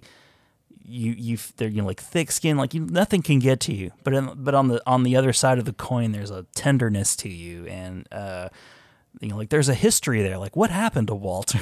Like what events led him to be like the way he is? I mean, was it Vietnam? I guess PTSD. Vietnam. Well, I think that's. I mean, with John Goodman, I think that's one of the. I mean, to really round out the character. Yeah, I think it's definitively a credit to his acting ability is because I mean he's played so many different roles and he can go across the gamut as far as, and so to play a character like this, you know, you can see where he's drawing from so many different wells to where it's like, okay, we want you to play a psychopath in the scene. It's like, okay, I can totally do that. It's like, now, well, we want you to kind of back it off a little bit. We want everybody to kind of like, you know, feel for you a little bit. It's like, okay, I can do that. And it's like, it's just, and I he's think got that's that crew cut, that short. Yes. Crew Oh, cut. that buzz. And, yes. Yeah. And like the tinted sunglasses, the glasses. Yep. Yeah, and that like chin strap that whole beard. look. Yeah. The look of Walter is part of his appeal. Like, yeah, you know, he's very intimidating. John Goodman's a large man. But I think that's part of it too. Is people are familiar with John Goodman and a lot of his more family friendly, good dude. You know, like blue collar worker. You know, like Dan Connor. You know, people know him as Dan Connor. Oh yeah, they know him as Fred Flintstone. They know him as King Ralph. He's a lovable guy. But when you put him in this like kind of scary, questionable dude who could, you know, like I said, carries a handgun with him and will pull out his gun and threaten another bowler, just a hair trigger temper. Yeah, you know that he's it would giving not the dude take much. the worst advice at every turn. Yeah. But the dude puts up with him, and I figure that there has to be a reason for that. Like, there has to be a redeeming quality to Walter. So anyway, and that's and to that, I think that's one of those things where it's like, because you don't know, it's up to Jeff Bridges and John Goodman to really make you believe that they have that relationship. Yeah. And I think that's why it works out so well, because you really you believe it. You're like, you can look at John Goodman, you know, and make some really easy knee-jerk judgments on who this guy is. You're like, and most of them are going to be accurate. As you get to see him more in the movie, you get to unfold and unravel some of the character. You question the dude's, you know, relationship. Like, why are you friends with this guy? But then the dude has his own faults. Yes. And that's what makes their friendship so genuine feeling. You know, they're just a couple of guys floating through space. You know, they don't have any ambitions. They live modest lives. They in the whole center of their universe is a rug and bowling. You know, that's like the thing for those guys. But and they just kind of they find themselves where they are, and they're like, all right, we're both going to be here. Let's do it together. Yeah. So let's be in this. I got a scene. I've already mentioned the scene, but I'll go ahead and play it out. Dog has fucking papers. Over the line! Huh? I'm sorry, Smokey. You were over the line. That's a foul. Bullshit. Mark it 8, dude. Excuse me. Yes. Mark it 0. Next frame. Bullshit, Walter. Mark it 8, dude. Smokey, this is not Nam. This is bowling. There are rules. Hey, Walter, come on. It's just, hey, man, it's Smokey. So it's so slipped over a little, you know? It's just a game, man. This is a league game. This determines who enters the next round robin. Am I wrong? Yeah, but I wasn't. Am I wrong? Yeah, but I wasn't over. I love Smokey. Give me the marker, dude. I'm marking an 8. Smokey, my friend. There's you're entering a world of pain. Walter, man. You mark that frame an 8, you're entering a world of pain. I'm not. A world of pain. Oh my God. Look, dude, this is your partner. Is the whole world gone crazy? Am I the only one around here who gives a shit about the rules? Mark it 0. Call the cops, man. Put the piece away. Mark it 0. Walter, put the piece away. Walter? You think I'm fucking around here? Mark it 0. Oh, God damn. I love that scene. It's the Coen brothers. I mean, what can I say? It's just like it's the type of scene that's their specialty. And, you know, you got poor Donnie. He's leaning back like he's such an innocent in this trio of characters. Yeah. So yeah, that's my number 3. Walter. That's a good call. Thank you. That's a good call right there. Appreciate it. All right, give me your number 3. All right, number 3. This one I think is a little bit more, you know, I say off the beaten path. It's not like no one's ever heard of it, but I feel like in recent years it's one of the less popular Tom Cruise characters that he's played that I feel like that's unfortunate because I think, especially in the first outing for Jack Reacher, I feel like the first, not that the second one wasn't good, but I feel like the first one was really, it was a fun little movie that it was kind of a, I mean, you know, Tom Cruise has been playing these big over the top, you know, Ethan Hunt Mission Impossible movies. Yeah. You know, he's done a couple of like Spade. He had done Edge of Tomorrow, where he was, you know, reliving the same day over and over and over as the, you know, I really liked futuristic that movie, by the way. I thought that was a good movie. I thought it was a great movie. He did Oblivion with Morgan Freeman. It was another sci-fi futuristic kind of thing. So he had kind of some very, you know, solid motifs of things that he was doing. And Jack Reacher kind of slid in there in the midst of all this. And it's based on a book series. Right. And it was, and recently, I think we had mentioned it maybe a few podcasts ago that it was one of the roles that Dwayne "The Rock" Johnson really wanted. And I've never read the books. I think from what he had said that you're right. You mentioned that he thought that he was a shoo-in for it because of the stature. And it's like, when you look at Dwayne Johnson and you look at Tom Cruise, you don't think, oh, these guys could play each other in a movie. It's like, no, they're very different. They different really physical build up. And so they're polar opposites. Yeah. For Tom Cruise to get this character that apparently looks, you know, or in the book is maybe a lot closer to like a Dwayne Johnson physique. I think when we were talking about it, I was like, it's when I was like, it's Tom Cruise. Mm-hmm. How do you like, if Tom Cruise shows up for it, it's like, we could get Tom Cruise to play this role. Why would we not? Yeah. You know, it's like, he's still a very bankable movie star. He's Tom Cruise. Yeah. And I don't know how the movie did financially. I mean, there was they made a sequel, so I think it did well enough. Yeah. They did make a sequel. Well enough. But it was a fun little movie. It was this. Well, this is in the midst of the Mission Impossible renaissance. Yes. Like Rogue, what was it? Rogue Nation? Yeah, Rogue Nation, because they had Ghost Protocol and they had Rogue Nation. Yeah, well, so in those movies in recent years have gone on to be bigger and bigger blockbusters. Yes. So this is kind of an in-between movie for him. You know, like you said, he did Oblivion. He did The World Is Not Enough. You know, like so... Or not The World Is Not Enough. The Edge of Tomorrow. Where the hell did I get The World Is Not Enough? Yeah, so these are movies that could be like in another era. Tom Cruise would have ridden it to, you know, $300 million box office gross. But, you know, so but I think he had yet to be all the way back Tom Cruise. He's back to Tom Cruise, I think, now. Yeah, I would say so. Yeah, but I do like this movie. There's a pretty decent supporting cast. You got your Richard Jenkins is in it, I think. Yep. Yeah, and I can't remember the guy's name. He's been popping up in more and more stuff. Well, Jai Courtney's in this thing. Yes, I think he plays the bad guy more or less. Yeah, he's the agent of the bad guy that. Oh, and Robert Duvall's in it too. Like there's a reuniting of Robert Duvall.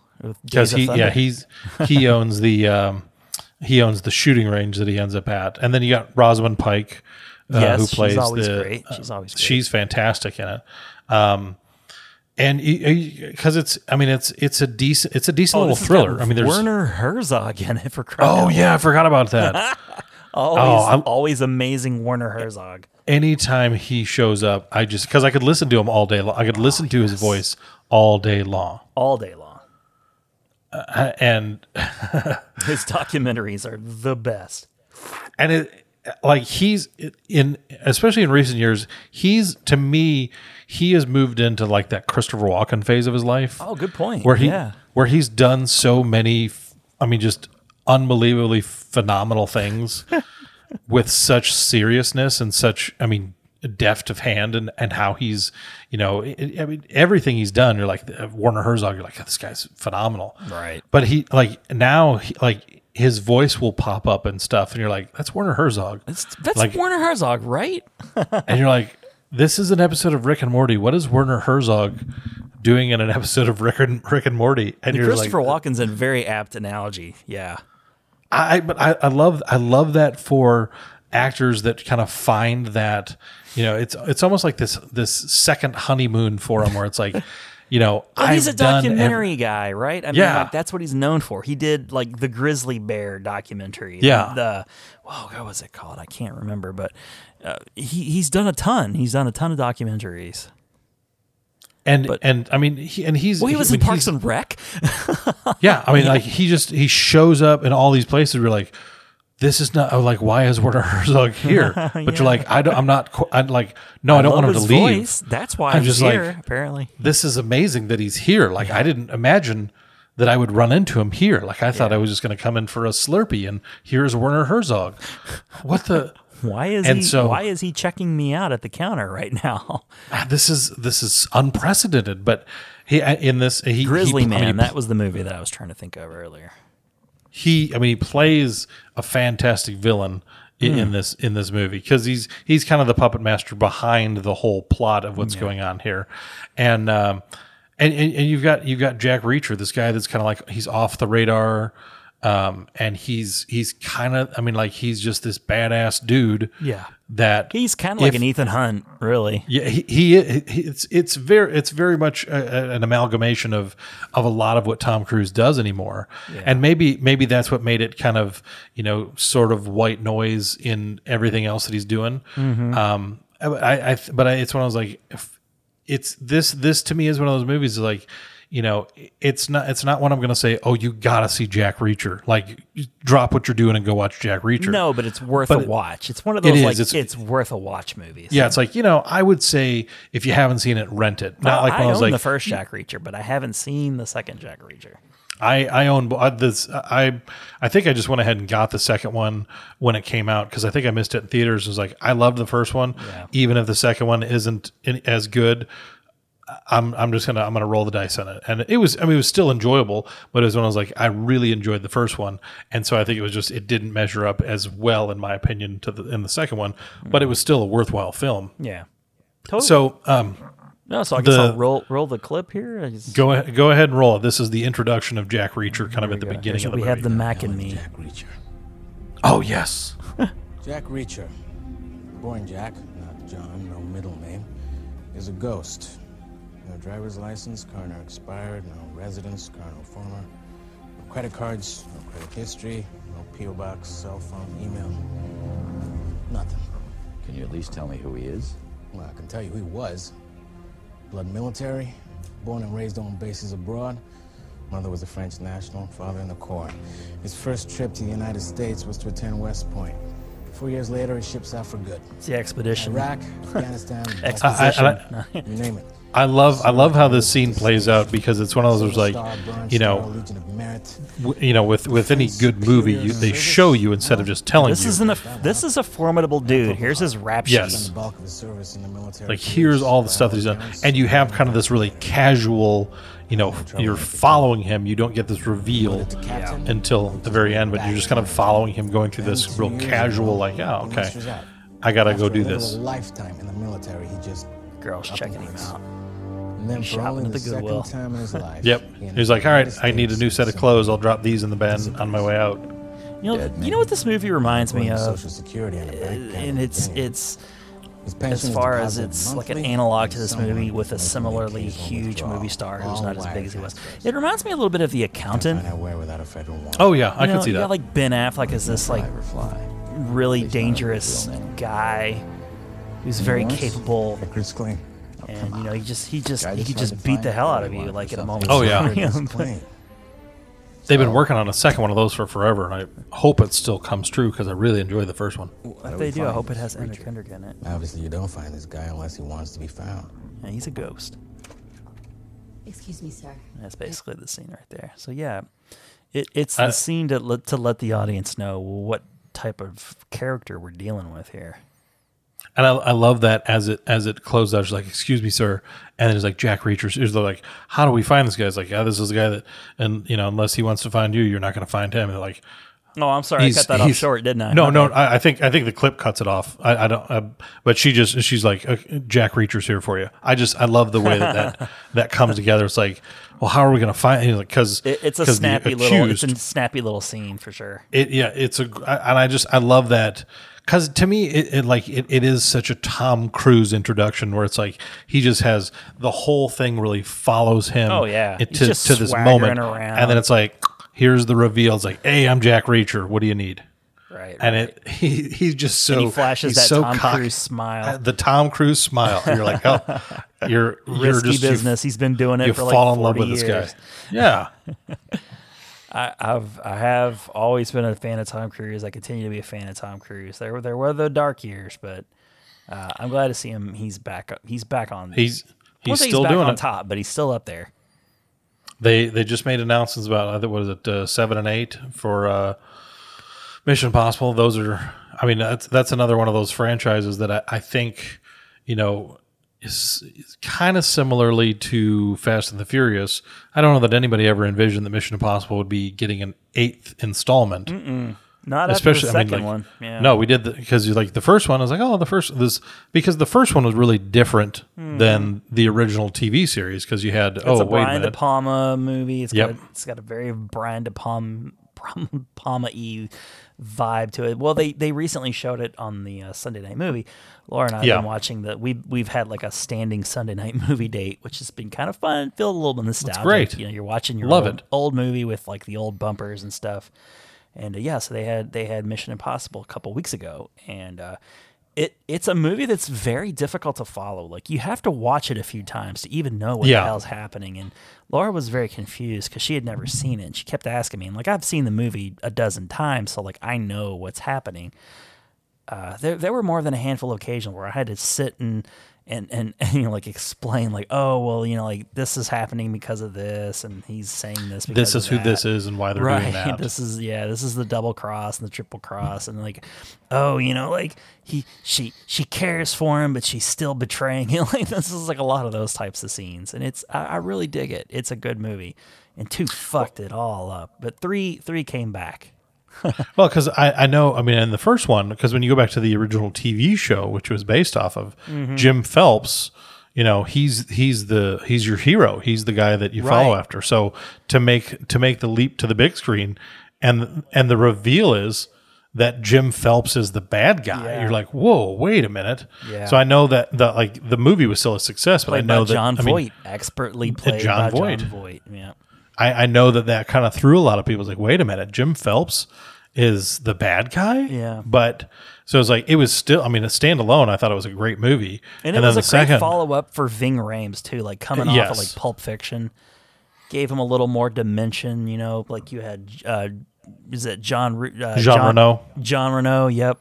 Yes. And poor Coach Bombay. He didn't make it past the opening. He should have. I would have loved to have seen him in more Mission Impossible movies. Tom Cruise is clearly meant to be the protagonist and the one you root for, but within the framework of the movie and in the series, he's a clear gray area. You don't know whether he's good or bad. You're like, okay, this guy's, like he's because, and even the dynamic with Rosamund Pike, where it's like, okay, she's going to defend the guy who's on trial here. And Reacher's helping her out, but she's like, whoa. This isn't how you do things. Yeah. This isn't how the legal system works. You can't just go around beating people up. Right. You can't go around doing whatever you want to find justice. And he's like, yeah, I can. I'm Jack Reacher. I'm Jack Reacher, baby. All right, moving on to my number 4. Number 4. Okay, so my number 4 is a character that has now 3 movies, a video game, and hopefully future movies. I think the movies have all been pretty good. Some I like more than others, of course, but when you think of the name Vin Diesel, you might think Fast and the Furious, or you might think Groot. But what I can't help but think is Riddick from that whole series, Pitch Black, Chronicles of Riddick, the movie. The Butcher Bay game that came out for the Xbox back in the day. The Riddick character is the only reason I'm really familiar with Vin Diesel. Like I saw Saving Private Ryan like everyone else saw, and he was just sort of like a secondary character in that movie, a memorable character, but that wasn't like the movie that was necessarily going to get him like Vin Diesel wasn't going to become a household name because of his role in Saving Private Ryan, but Riddick is a household name type movie, and I just really enjoy his character. Like, he's clearly a bad dude. He's in prison for reasons. Probably he's murdered some people. He's done some questionable things. Yeah, he's done some Jack Reacher things. He gets things done by not necessarily legal means. And I think this is also, is this from a comic book? Maybe it is. I'm not sure. Maybe it just sort of feels like it could be. Yeah, it feels like it could be. Maybe it's become a comic since the first movie. But when Pitch Black came out, I was just really, really intrigued by this dude. He's got like the gravelly voice. He's got like, the shaved head. Like he's like a really rough around the edges version of The Rock. And, like Vin Diesel, I think gets shit on a little bit nowadays. A lot of people, especially when you look at Fast and the Furious, and like there's kind of this clear division between Vin Diesel and The Rock. And most people prefer The Rock, which is kind of a shame because Vin Diesel's responsible it's an interesting topic of conversation. Like, Vin Diesel's responsible for the franchise, but I think The Rock is responsible for elevating it to the point that it is today.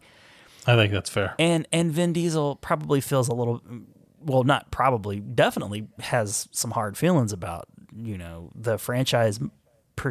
Like someone would perceive that the franchise was taken from him. And but I guess they solved it with like the whole Hobbs and Shaw spinoff. And I think, because I know at one point they were not on good terms, and I think Vin unfortunately, Diesel and, I don't like to hear that, because Vin Diesel sounds like a really cool dude. I mean, he kind of comes off as sort of a control freak and whatnot, but like he seems like a nerd, which I can appreciate. Yeah. He's a nerdy guy. He reads comics. He plays video games.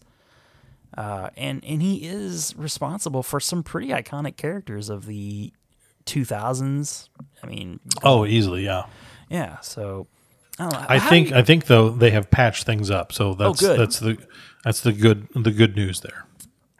I'm happy to hear that. There's no reason for those two guys to fight. There are enough franchises to go around for these two guys, and Fast 9, I guess, is what they're up to now.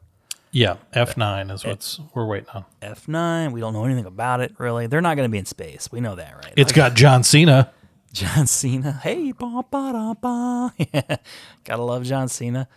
But Riddick is the character that really, Dom is a cool character in his own right.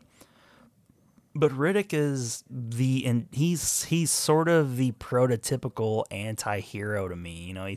He's kind of up there with like a Venom in the movie sphere. You're not supposed to like him, but there's something about him where like the characters and like they look to Riddick as a leader. Yeah. He's a guy that gets things done. And in the hellscape that really is a lot of these Riddick movies, you need a guy like that. He could cut your throat or he could save your life. You don't know. You could flip a coin with Riddick.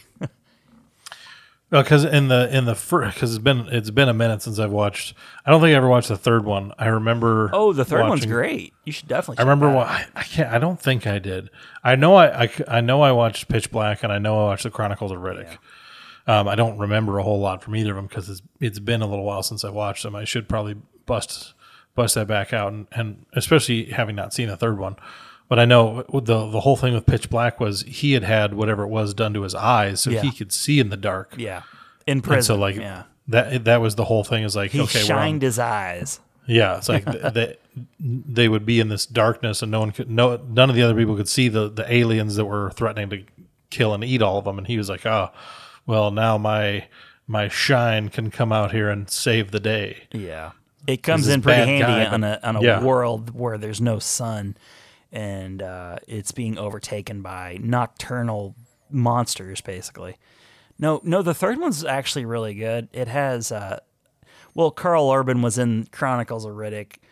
He was like the main bad guy, and I think he returns in the third one. But Dave Bautista, that was the first movie that I noticed Dave Bautista in an acting capacity. He's very Drax-like in the movie, and he plays a bad guy, so it's worth checking out. It also has, what's her face? I think she's in like Battlestar Galactica or something. She's kind of a nerd favorite. Katie Sackhoff, I think is her name. Oh yeah, I recognize the name, and that's where I recognize it from. I've never watched Battlestar Galactica, but I know that she's within that sci-fi sphere. She's a pretty household name that people enjoy. Exactly. Like I don't watch Battlestar Galactica either, but I've heard her name. But yeah, the arc of Riddick is strange. Like the first movie, he's a bad guy who sort of rises to he kind of rises to the occasion. You know, you never really truly believe he's a good guy, but they turn to him because they don't have any better options. They're just trying to survive when this planet turns dark. They're just trying to get off the planet. And in the second one, it's like his vehicle, you know, like that was the movie that was supposed to really make Riddick the big thing that it never really became that. And I was slightly disappointed with Riddick, the Chronicles of Riddick. And but they did manage to make a third movie, Riddick. I think Riddick may be the best of the three, and he kind of returns a little bit more to the aloof, you know, like bad guy, you know, like you turn to him because you need him kind of guy. Like you're stuck. It's very much. It's a lot like Pitch Black. It kind of returns to its roots in Pitch Black. And there's, I think, rumors of a fourth movie. There was, like I said, a video game, Chronicles of Riddick Butcher Bay, I think, or something like that, came out for Xbox, which had he did all of the voice acting in, and he's very, you know, I think he owns his own game studio. Nice. If I'm not mistaken. He's really active in nerd culture, which I because of that, I really appreciate him. You know, he's kind of like one of us, you know. Well, I can't speak Sounds like for when you find out Joe Manganiello, or however you say his name, he's huge into D&D. Yeah. Which that's not a thing that I'm necessarily into, right. But it's when I was like, here's this, you know, super, you know, masculine Hollywood, you know, kind of guy. It was like, oh my gosh, Joe Manganiello, the guy's, you know, he's ripped. He's like, okay, he's totally, and he's totally into nerd culture. Yeah. And he's like, there's no reason he was for me in the to Jane be Silent Bob reboot. Yeah. And I love that, you know, that there's more of that where it's like, okay, it doesn't have to be that like, yeah, I'm this super, you know, I'm a beefcake dude, and all I like is, it's like, no, you can be into beating nerd up culture. nerds. Yeah. I was like, no. I was like, you don't like, and I like that. I like that, you know, the entirety. I don't have to look like the cast of Stranger Things to dig D&D. Exactly. It's like I can be into whatever I'm into, and that's cool. Yeah. But yeah, Riddick's a really cool character. He's you know, like a punchline machine. You know, like it's kind of a throwback to the '80s action star kind of deal. And I was really mesmerized by him in this movie, in the Pitch Black movie, the first one in particular. So the clip that I have is really short. It reminds me a little bit of your Constantine clip from a couple episodes ago. It's real short. It's, you know, it's one of the earlier encounters when the monsters, Riddick takes one of them out, and then you get this scene.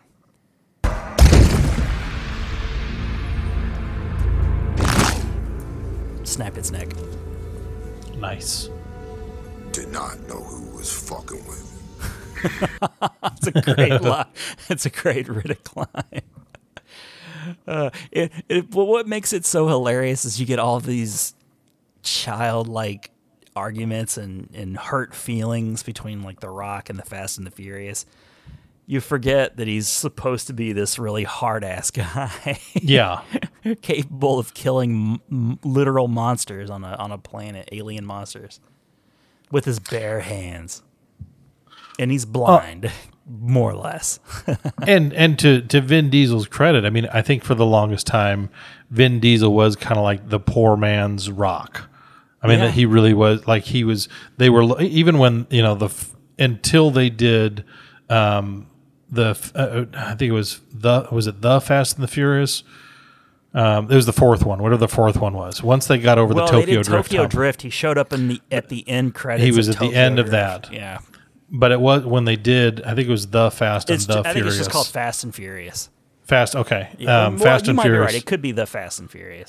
It's one of those was the first one, and one of them was the fourth one. Whatever it was, the fourth one is when the franchise got a reboot. Yeah. And he was back, and it was like, okay, we might be able to do this. Back. He was back. Yeah. Some of the other members of his gang were back.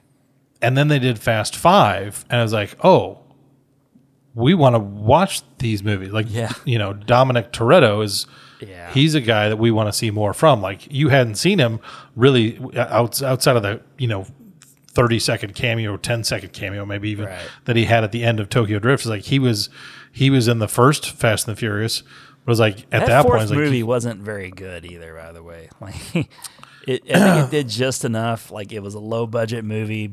The fifth one is really what the fifth one is what solidified the franchise. It truly was, and it just so happened to be the movie that The Rock was in. Yes. So, you can't have the Fast and Furious franchise without Vin Diesel. It's Dominic Toretto. The movies are built around him. Yeah. And Paul Walker, of course, who's no longer with us, but they've done enough smart. They've done this perfect amount of goofy writing and casting. Like they keep, it's like a Marvel movie. There's a universe. They keep bringing these guys back in. Because in the new one they've got, if you haven't watched the trailer, I'm sorry to spoil it for you, but the trailer. Oh, I didn't even know there was a trailer. Yeah. Oh yeah, I think they've had a couple trailers, but Han is back. You're right. Yeah. And I mean, like I remember because a buddy of mine, Jay, he had never seen any of the Fast and the Furious movies, and before we went on lockdown, he would usually come over on Wednesday nights and hang out. And we would watch movies or play video games. Just something is like my house. We called it the Oasis. We would just do whatever was chill and relaxing and enjoyable. So we'd watch movies and we'd play video games. And so he had never seen it. I was like, okay, well, we got to go through these because these movies are going to change your life. I was like, the first three, I still think Tokyo Drift is fun kind of in its own right, but it's not a great movie. I like Tokyo Drift. I saw that. Tokyo Drift is better than Too Fast, Too Furious. Oh, fuck yeah. Too Fast, Too Furious is just a joke. It's embarrassing. But it gave us Luda, and it gave us Tyrese. It gave us Tyrese. Yeah. But it's terrible. It's not good. It really is. I love that. It made me think of the exchange between The Rock and Tyrese at the end of Fast 5 when he's coming into the cookout and Tyrese goes, "Oh, you better hide your baby oil. Yeah, like you better hide that big ass forehead." And Ludacris chokes on his drink. It was improvised, wasn't it? It was totally improvised, and it just. And I love it was so organic because Ludacris does a spit take because he was actually laughing because it was such a great line. But it's like and Dominic, as much as I love The Rock, Dominic really is the heart of everything. It's like Dom, he is Fast and the Furious. Like I love he's the Luke Hobbs. Yeah, he's the dad. he makes them all a family, and that it makes me happy that Vin Diesel has really found a place in Hollywood because I think for the longest time, even as he was establishing himself as Riddick, I think he was kind of it's like, okay, where do he fits, but where is it that he fits? And he's still trying to find a place outside of Dom though. Like, there was the movie where he was like some sort of witch hunter guy. That movie didn't do well. There was the Bloodshot movie that came out. That could have possibly been a victim of COVID-19, but I don't think so really. I think it probably would have not done great even if there wasn't for the shutdown of theaters. I go back and forth. I haven't seen it, but I go back and forth on wanting to. And I'm just like, I didn't think it looked all that good. It doesn't. It really doesn't. But I'm just like, should I see this? It feels like a very it feels like a Vin Diesel's nerddom trying to force something to happen that shouldn't be happening. And he's still got the goodwill of Guardians and Fast and Furious. He a couple of years ago, 2017, he brought Xander Cage of XXX fame back to the big screen, which It was for some people it was a really good thing.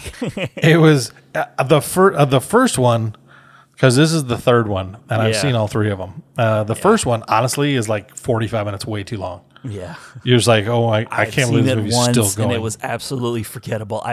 You know what? The only thing I remember about the first one was there was like a dude who he has his line, this classic line of "bitches come." That's like the only thing I remember about it, other than he's like an extreme sports star. It's not a great movie. It really isn't. And XXX State of the Union with Ice Cube was not a whole lot better. Not great.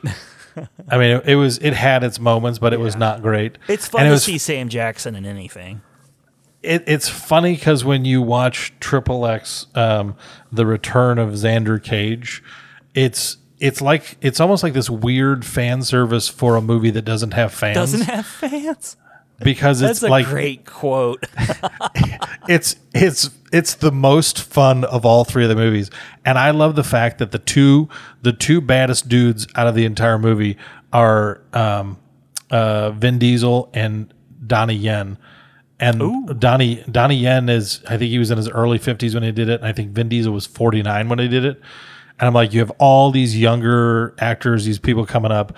And I mean, you get a cameo from Ice Cube in it, and you got Rory Cochrane, Rory McCann, who played, what was he on Game of Thrones? The Hound. He's an older guy, but he wasn't. He wasn't necessarily pivotal. But I love that the two main lead guys that are having all of his stunts and all this badass stuff are like 49 and early 50s. I'm like, this is living our best life right This here. is great. I love this. It's the best of all three of the XXX movies. I need to check that out. I've heard fun, from many people that I trust that it's just one of those like it's worth a watch type movies. Check it out. You'll enjoy yourself. You won't feel bad for watching it. But it's of the three, it's the only one if you're going to watch any of them, I would only advise the third one.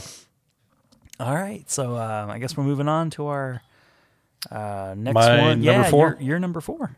My number 4. This one, I think is just quickly going through. I mean, there's a number of iconic characters that Clint Eastwood has played over the years, but I think this one is probably my favorite. And it's the role of Harry Callahan in the Dirty Harry franchise. Oh yeah. And he's a cop that plays by his own rules. He exactly, and like he's that cop that I mean, there probably were guys before him, but I just feel like Harry Callahan is the guy that was just that archetype for the chief. Is always, I mean, he's going to just shout his head off because Harry, I was like, Harry's just doing whatever he wants to do. Doesn't play by the rules. You fucked up 4 city blocks. Yeah. It's just like every one of those, like even, I mean, just, I think about all that. I mean, like how they kind of lampoon that in Last Action Hero with Jack Slater. And it's like, that's the Harry Callahan that I feel like he kind of laid that groundwork for so many of those just, I'm the cop that's just going to pave my own way. Yeah, and if you're a young person, you don't understand how pivotal, like Clint Eastwood was in the 70s, 60s, and 70s. Like he was one of the world's biggest movie stars, and his Harry was, and he was like the action hero of his day. He was the guy. He was it. I mean, he had the giant. I mean, just a giant revolver, and he just Magnum. Had that. And he had that grizzled look on his face. Out anywhere on the street, waves it around. He'll just shoot at whatever he wants to. Unholsters that cannon. It's a really weird character to think in 2020 terms. You can't wrap your brain around it if you're trying to. No. I mean, because he's in the dashboard cam days. The vest cam and I mean, just the police officer like, oh, you got to cover pull your... Harry's vest cam up and Yeah, see it's what like, he's oh, been let's up not. to. Oh, Jesus let's Christ. not. Because you had Dirty Harry, and you had Magnum Force, the Enforcer, Sudden Impact, and the Deadpool. And I think it's in the Deadpool where he shoots a guy with a harpoon gun, which the natural progression of him. Even that harpoon gun was just sitting there. Even looking at the cover art for all 5 of these, it's just him and his giant gun.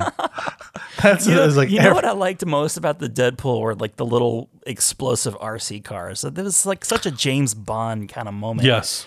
It just didn't seem to belong in the Dirty Harry movie. No, not really. Yeah, but Clint Eastwood's he's like a Billy Bob. There's a cantankerousness to him, a very rough around the edges. But everything pisses him also off. kind of likable. Yeah. Like you think about Gran Torino, for example. Like he's kind of racist, and he's not his own family doesn't even want to be around him. But his neighbor takes a shine to him, and he takes a shine right back to him. So you're like, you know what, this guy might not. I may have written him off a little too quickly. I may have misjudged him, probably not. But shit, he just said something really racist. Okay, that's why. Hey, I think I kind of. Oh no, never mind. Nope, I don't. I really do like that movie, though. I think that's a good movie. I like the Mule too. Like the Mule's pretty good. Oh, it's not like Clint Eastwood's career is infallible. But you'd be hard pressed. I mean, even when you go back through stuff that he was doing in the 90s, like In the Line of Fire and Blood Work, that may have been even early 2000. But there's a lot of those where it's like just really kind of semi forgettable. I know at one point I remember a guy that we still work with, but he works from home in another state now. Jack, he and I packages marshmallows in another state. Yeah. It's another state. He does so remotely, but we would talk about how with certain films. The Pelican Brief. That's what we named it. It was like the Pelican Brief phenomenon. It's like the movie The Pelican Brief is a totally enjoyable movie. It's got big stars. It's an adaptation of a John Grisham novel. It's a totally fine movie. Is that the Mel Gibson, Julia Roberts movie? That was a conspiracy theory. Oh, sorry. The Pelican Brief had Denzel Washington and Julia Roberts, but Julia Roberts, okay. She kind of, in fairness, she was in every other movie. Oh yeah, she was in everything in the 90s. But it's one of those movies, and that is perfectly illustrating the point. It's one of those like, it's a great movie, but it's totally forgettable. It's one of those like, there's like, for anybody to be like, I'm a huge fan of the Pelican Brief, you'd be like, why? Why did that one stick that one for and you? not these 20 other greater movies? It's like that is not an iconic film, but it's one of those like, it did fine. It was a great adaptation of the book. I read the book before I watched the movie. I loved both. Oh, okay. And it's one of those like, I was a huge John Grisham fan when I was in high school. I read everything that he wrote, and it's one of the better adaptations of his books. But there's a lot of those movies in Clint Eastwood in his later catalog. Yeah. But it's one of those things like everything he did was always really, reliably pretty enjoyable. Yeah. Like, you could watch a Clint Eastwood movie, like, that was a good movie. Well, and now Clint Eastwood has taken on this sort of secondary career of director. He's firing out movies like every year because he makes them so quickly, apparently. And he doesn't necessarily... 92, I think. That it's nuts, yeah. And he just had one this past year come out, and I missed the days where he was actually putting himself, like, he had the American Sniper movie, and then the movie I'm talking about with the bomb. I forget what it's called. I haven't seen it yet, but it just came out this past. The Richard Jewell. Yeah, exactly. Yeah, I have it, but I haven't watched it yet either. But when The Mule came out, like, it was like, like you had like these movies like Unforgiven, Gran Torino. Like there was just like a line of movies where he was putting himself in. He was just great. I loved him. So yeah. But back to Dirty Harry, I guess. Like, what can you say about Dirty Harry?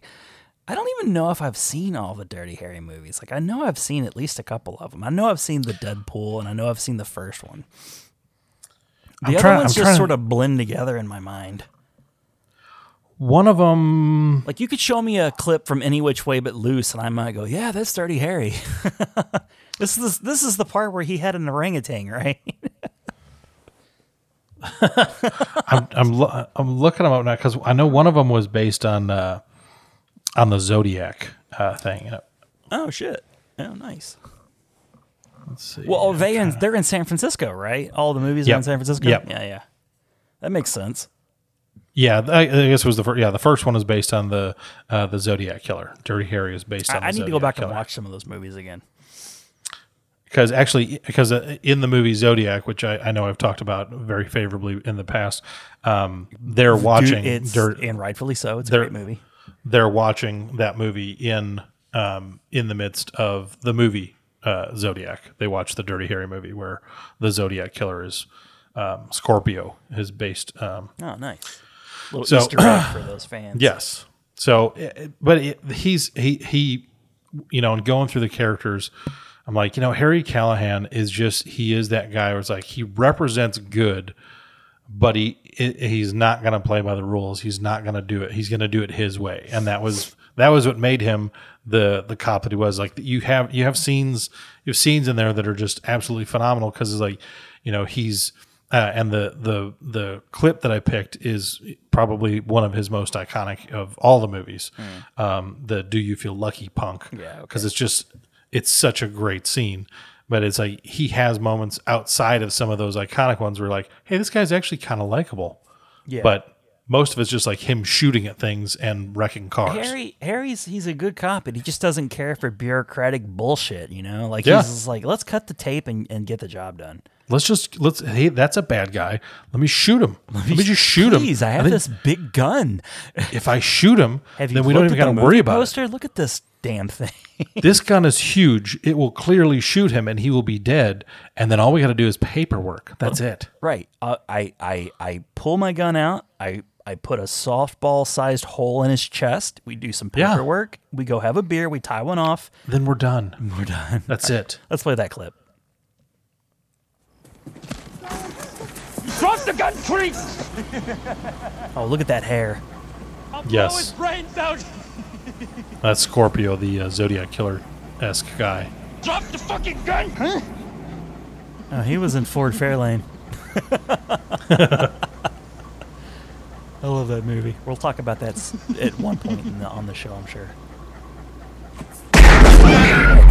Gets him in the arm. And he runs with that off. hand cannon. Yeah, the kid runs away. Yeah. And then you get this iconic dialogue that I love. Oh, no, this wasn't the scene I thought you were going to play. This is another scene. Okay. That damn suit. You just got that squint and that... The sun's in his eyes, always.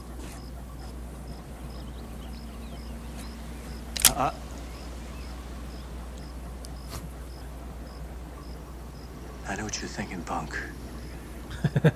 You're thinking, did he fire 6 shots or no, this is 5? Now, to tell you the truth, I forgot myself in all this excitement. But being this is a 44 Magnum, the most powerful handgun in the world, and will blow your head clean off. His teeth are together. You could ask yourself a question.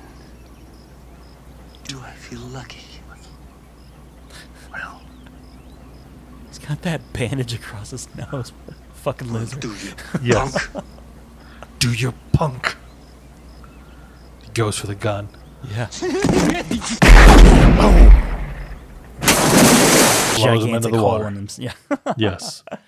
Yeah. How long do you think it took to blow dry Clint's hair before a scene? Oh. I mean, it's to get it just that right. It is fantastic. There's just like a team of stylists on standby. I love the meme. There's I think it's a split screen where it's like how the world sees Clint Eastwood, and it's just a picture of Clint Eastwood, and then how Clint Eastwood sees the world, and like 85% of the screen is black. It's just where like you could see like if he was squinting, because he's always squinting. Oh, beautiful! I was like, I just love that. It's like Clint Eastwood is forever. He's just like he could be in a pitch black movie theater. It's like all he's doing is squinting. Right? Like, why are you squinting in this pitch black movie theater? Like, that's not what you do, Clint. It's like it's all I can do, punk. And his son, coming full circle, his son is in the last couple of Fast and Furious movies. Yeah. And Scott, when you watch, especially when you go back, I was rewatching Fistful of Dollars not too long ago, and especially his younger stuff, he looks just dead up. I mean, Scott Eastwood looks like his dad. I mean, you see him, you're like, he's clearly Clint Eastwood's son. It's like when you watch Clint Eastwood's old stuff when he's younger, it's like they could have been twins. Right. It's like, oh my gosh, this guy just dead up looks exactly like his son. Yeah. It's too bad that he hasn't lived up to his father, but what son does really ever? Yeah. I mean, it's like one of those things. And Clint Eastwood, those are some big shoes to fill. That's a hard, impossible. That's a hard shoes, one. Yeah. All right, so I guess we'll move on to my final pick. Number 5. Now this is my next pick is pretty clearly a bad guy in the movie that he's in, but depending on how you want to look at things in your politics and there could be a bit of a gray area. Like maybe he's not bad depending on, he's bad, but there could be a certain sect of people that go like, well, was he bad really? What, or was he? Maybe he had principles, damn it. And a lot of Daniel Day-Lewis characters are that way. A couple of them at least. But my favorite Daniel Day-Lewis character in any movie is from The Gangs of New York, Bill the Butcher. Bill the Butcher. I love every bit of dialogue Bill the Butcher. I love his accent that he puts on for this movie. I love the greasy hair. He's kind of got this like greasy bangs like down in his face. Yeah. He's got the mustache. He wears like the Abe Lincoln style hat. He's very gangly. I love when in the scenes of like they're having battles, like these bloody battles. And he puts on like the leather football helmet thing, like what is that protecting against? I don't even know what this means, man. But yeah, Bill the Butcher, he's clearly meant to be the bad guy. He kills.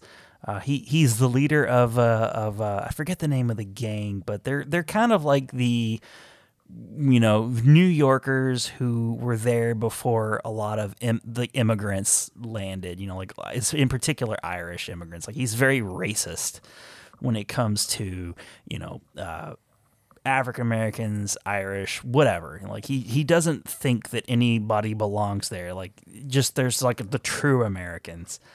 And there's just some really great scenes where the ones that I like the most is they're like the oh gosh, what's his face? Leonardo DiCaprio's dad, who plays Qui-Gon in the Star Wars movies. Like, why can't I think of his name? Oh, Liam Neeson? The Liam Neeson, yeah, Lucky Charms. Liam Neeson, he's sort of his rival.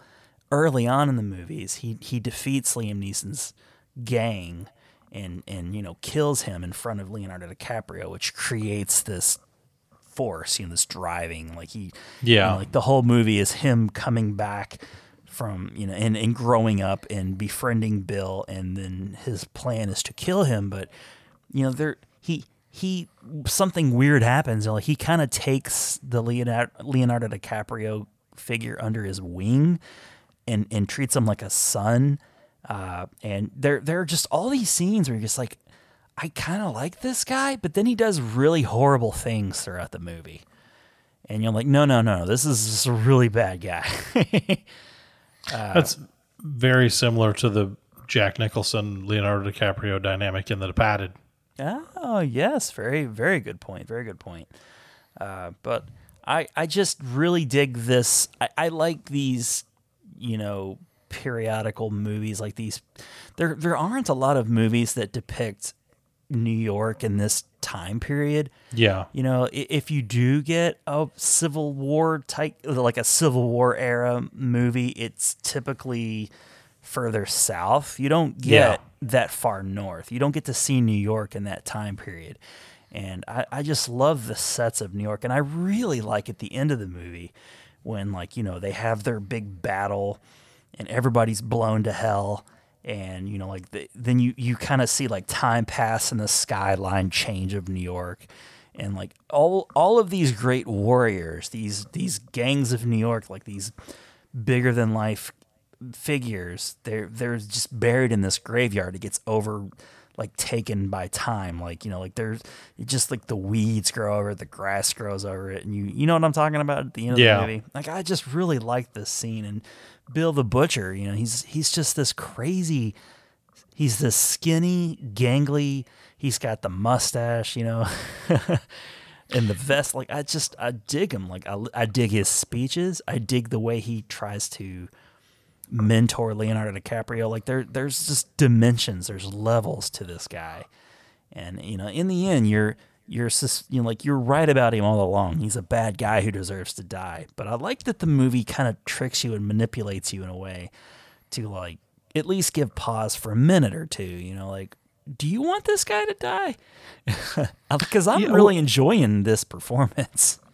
But when you think of, like, when you get to, you have Martin Scorsese directing this, and how this is like the first Leonardo Martin Scorsese movie, and how, I mean, really to his credit, I mean, I think he likes to overinflate, but I'll give him that because he's a guy that has really, I mean, he's delivered so many things. You're like, yeah, this guy is a pretty phenomenal director. So, oh my God, he might like to think of himself in even higher terms than he may deserve, but I'm gonna give him that because he's Martin Scorsese and he's done so many things that he's pretty phenomenal. Well, I love The Irishman. I mean, that was one of my favorite movies of 2019. And he's still doing it. I mean, that's the thing, is like, the guy's been doing this for 40 plus years at this point, and he can still put together a 3.5 hour movie that you're like, okay, I will sit here and I'll watch this whole thing from start to finish, and it's like, by the time you're you're done, be surprised when it's over. Yeah, you're like, oh, really? It's done? Does this have to be done? Yeah. It's like, but between his ability to set a scene and tell a story and do all of that visually, and then Daniel Day-Lewis, his dedication to the craft of acting and how deep he goes into it. I miss Daniel Day-Lewis. I wish he had never retired. Because he did so few things anyways. I mean, it's not like he only did a handful. It was like he was so selective in his roles, and he would go so deep into them that it wasn't like he was doing 3-4 movies a year. You're never going to have did you see all the Daniel Day-Lewis movies that came out this year? It's like, no, because there was one, and then he took like 3 years off. Right. But between those two things, because then he had to go physically transform his body. Yeah, it's like he had to completely change himself into the next thing he was going to do. Yeah. And so, but in that, it's like, and it's been a few years since I've sat down and watched The Gangs of New York. But what I remember, I watch it every time I see it. It's so good. He has such an intimidating just presence. Yeah. And between, Scorsese being able to put him on screen in that way and him being able to command the role the way that he did throughout the entire movie, what I just remember about it is he was like this bipolar kind of character, to where it's like you were as a viewer, as just a member of the audience, it's like you were almost afraid of him in the same way that other people were. It's like he would have these moments where it's like, okay, he's here, let me take young Leonardo DiCaprio under my arm, and these are my people, and he's this, there's this benevolence to him that these people that are within his his good graces, they look up to him and they love him. But it's like, if you're just on the other side of that line, you should fear him with every fiber of your being, because he would cut you down in a moment and not think twice about it. And so there's just exactly this, right.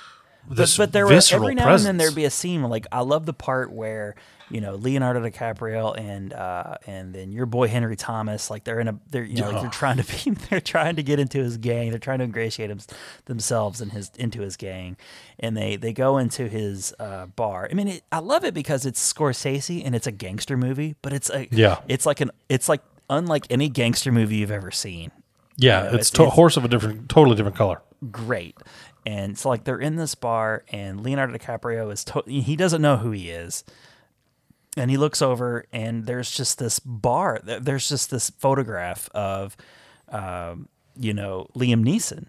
as Leonardo DiCaprio's father, and it's like a shrine. He created the shrine because, as he had said, like he's the only enemy that he ever respected, because he hated him, and he was his enemy and his rival, and he stood for everything that like his Bill the Butcher's character stood against.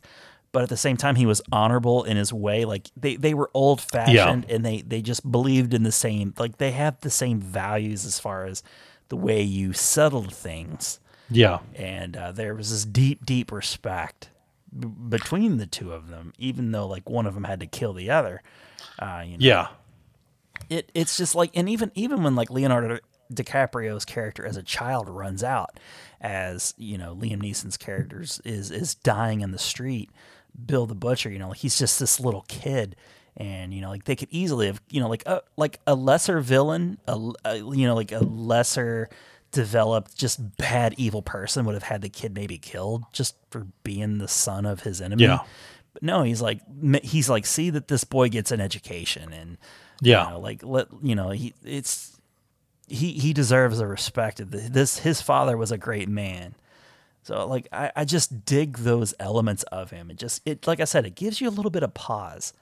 In between scenes where he's being really terrible, like he's really awful to Cameron Diaz's character in the movie, because like there's a love triangle going on there. Yeah, he's there's some really scary scenes, and the clip that I have picked actually involves her, but.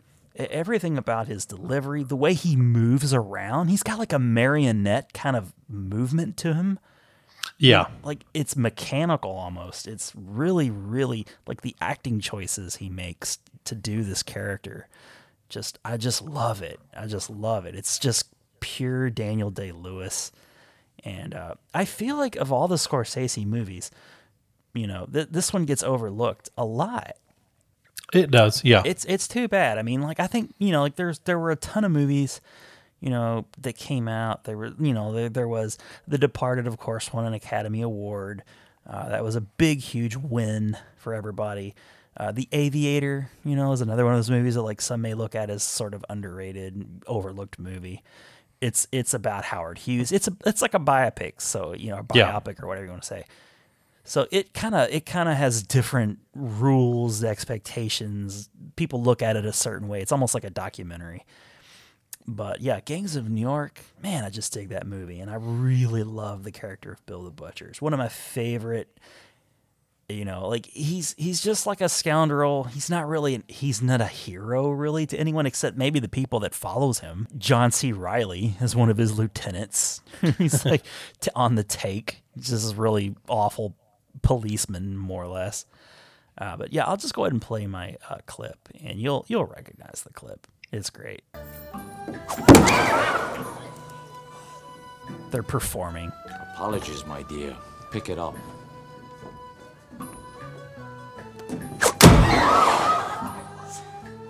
Whoopsie daisy! I love that line. Now it's good and broken. He's just toying Can't with seem people. to get anything right tonight. He could have killed her right there. So yeah, the daisy. that's that whole dynamic, or it's like where it is like he just keeps you on edge because like to everyone that's not directly threatened by his behavior at that moment, you're just like so relieved that you're not in his spotlight. Oh my gosh! But then when you fall under it, you're just like the definition of sheer terror. Yeah. He's almost cartoon-like in his villainy, Yep. It's great. I really dig him and his performance, and I feel like since we've been doing this podcast, I've been looking for like the perfect opportunity to slip in Bill the Butcher somewhere, because Gangs of New York is not one of my favorite movies. I like it, but it's not one of my favorite movies. It's long. It has some boring parts to it, but if I could just watch a clip package of just all the Daniel Day-Lewis scenes, that's all I would need. Yeah, that's because, and honestly, it's one of those like it doesn't come up in conversation a lot. It's when it was out and it was relevant. Mm-hmm. It was, got the talk of the town. But it's when I was like, I think especially with Scorsese, it's like for some reason that's one that just doesn't, live on in that kind of anthology kind of way. It's like there's those iconic Scorsese films. It's beautiful. It's one of the most beautiful movies that you can watch. I mean, like the sets that they built for this movie, like they really recreated New York, like old New York. I mean, it's really cool. Well, and it's one of those like when you look at a lot of what he, the well that he goes back to for a lot of Scorsese stuff. This is in the vein of that, but it is still just a completely different thing altogether. In just that time frame, that's what makes it so unique. And obviously he's done a number of films with Leonardo DiCaprio, and right. that's been a very fruitful relationship. Yes, but I think that's the only time you ever worked with Daniel Day-Lewis? I think so. Yeah. It's like Leonardo DiCaprio is the only like through line. He's the one guy. Yeah. But yeah, it was if I remember correctly, this movie came out around Christmas time. And it just sort of fell through the cracks. It had its fans. Like Martin Scorsese, like he doesn't make a ton of movies. No. So when he does put out a movie, it's the certain people are going to go see it and talk about it and rave about it. And again, Daniel Day-Lewis, this is in his prime when he was being nominated for movies all the time. And then one of the other characters, like an honorable mention, would have been like the There Will Be Blood. His character, like that was another one that I came close to selecting because I think he was a very similar character. He's like a cutthroat. He's like a swindler. He goes town to town. Like he's pretending that this boy that he sort of abducted, took under his wing, that he's his son. It's so that people will listen to him and like he's like a more of a human being. But then at the end of the movie, he turns on him. And kind of dies this weirdo, lonely, crazy person. He bashes it's a cool movie. I like it a lot. But that's my choice. That's what I'm going with, and I like it. I guess I'll mention my honorable mentions. Yeah, go for it. Let's see who. So I had a lot of. I'm gonna save some. I'm gonna give you 2 honorable mentions that I thought about choosing, and then I'm saving these other ones because I got a long list that maybe for a future iteration. We can. Yeah, I was gonna say we can do this one again. Yeah.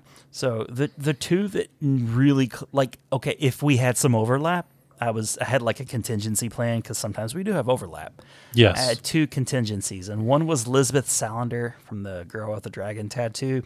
Okay, yep. I really enjoyed her character. I feel like we've mentioned her in the past. She's not that she's a bad guy ever, but she kind of gets things done in like a Dirty Harry kind of way. Yes. Like she's a hacker. She has her own moral code. Correct. And then my other choice was it's kind of along the lines of Uncle Rico. Like I was going to possibly do Phil Connors from Groundhog's Day.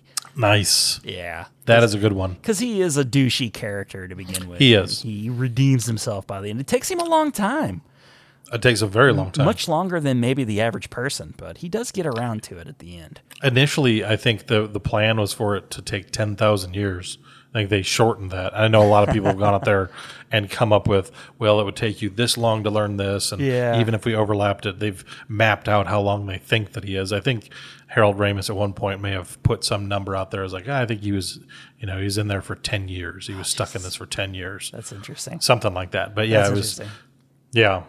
All right. So, but I punt it over to you for your final pick. All right. My last one.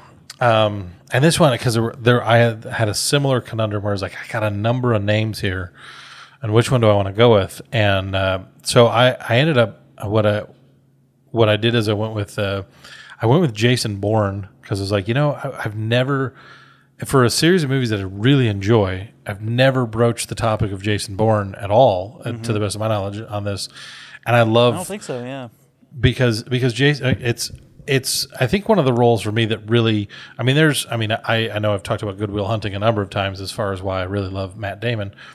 But Matt Damon. But amidst his fame, our favorite quotes. Oh yes, Matt Damon. Amidst his number of successful films, I really loved the Bourne franchise, and I enjoy what was it, the Bourne Legacy that included Jeremy Renner. Yeah, that was and good. then even when they did I think it was just Jason Bourne, which was the fourth installment with him. One, right. It was not the best one, I didn't think, but I still enjoyed it. I mean, it was when I was like, it was nice to see that he could still pull off the Jason Bourne. I can't imagine at this point they're necessarily going to entertain doing another one because unless he shows up in an Expendables movie, I don't see why you need to see more Jason Bourne. Yeah, it's like he made his point, and because there's been other iterations of Bourne, like the Jason Bourne character has birthed your John Wicks and your what was the character from Suicide Blonde, Atomic Blonde. That's just like a straight up female version of Jason Bourne. Exactly. There's just cooler versions of Bourne now. Like we don't need that anymore. We've had the Matt Damon one. We enjoyed it. And it was I think it was one of those like I really enjoyed because it put him. I felt like the Bourne franchise really put him back on the map as it did. It got him out of a rut. He was doing Stuck on You and movies like that. Yeah. He was doing a lot of stuff where you're like, okay, this isn't really, after you'd seen him in Good Will Hunting, you're like, I just feel like there's more that he could do.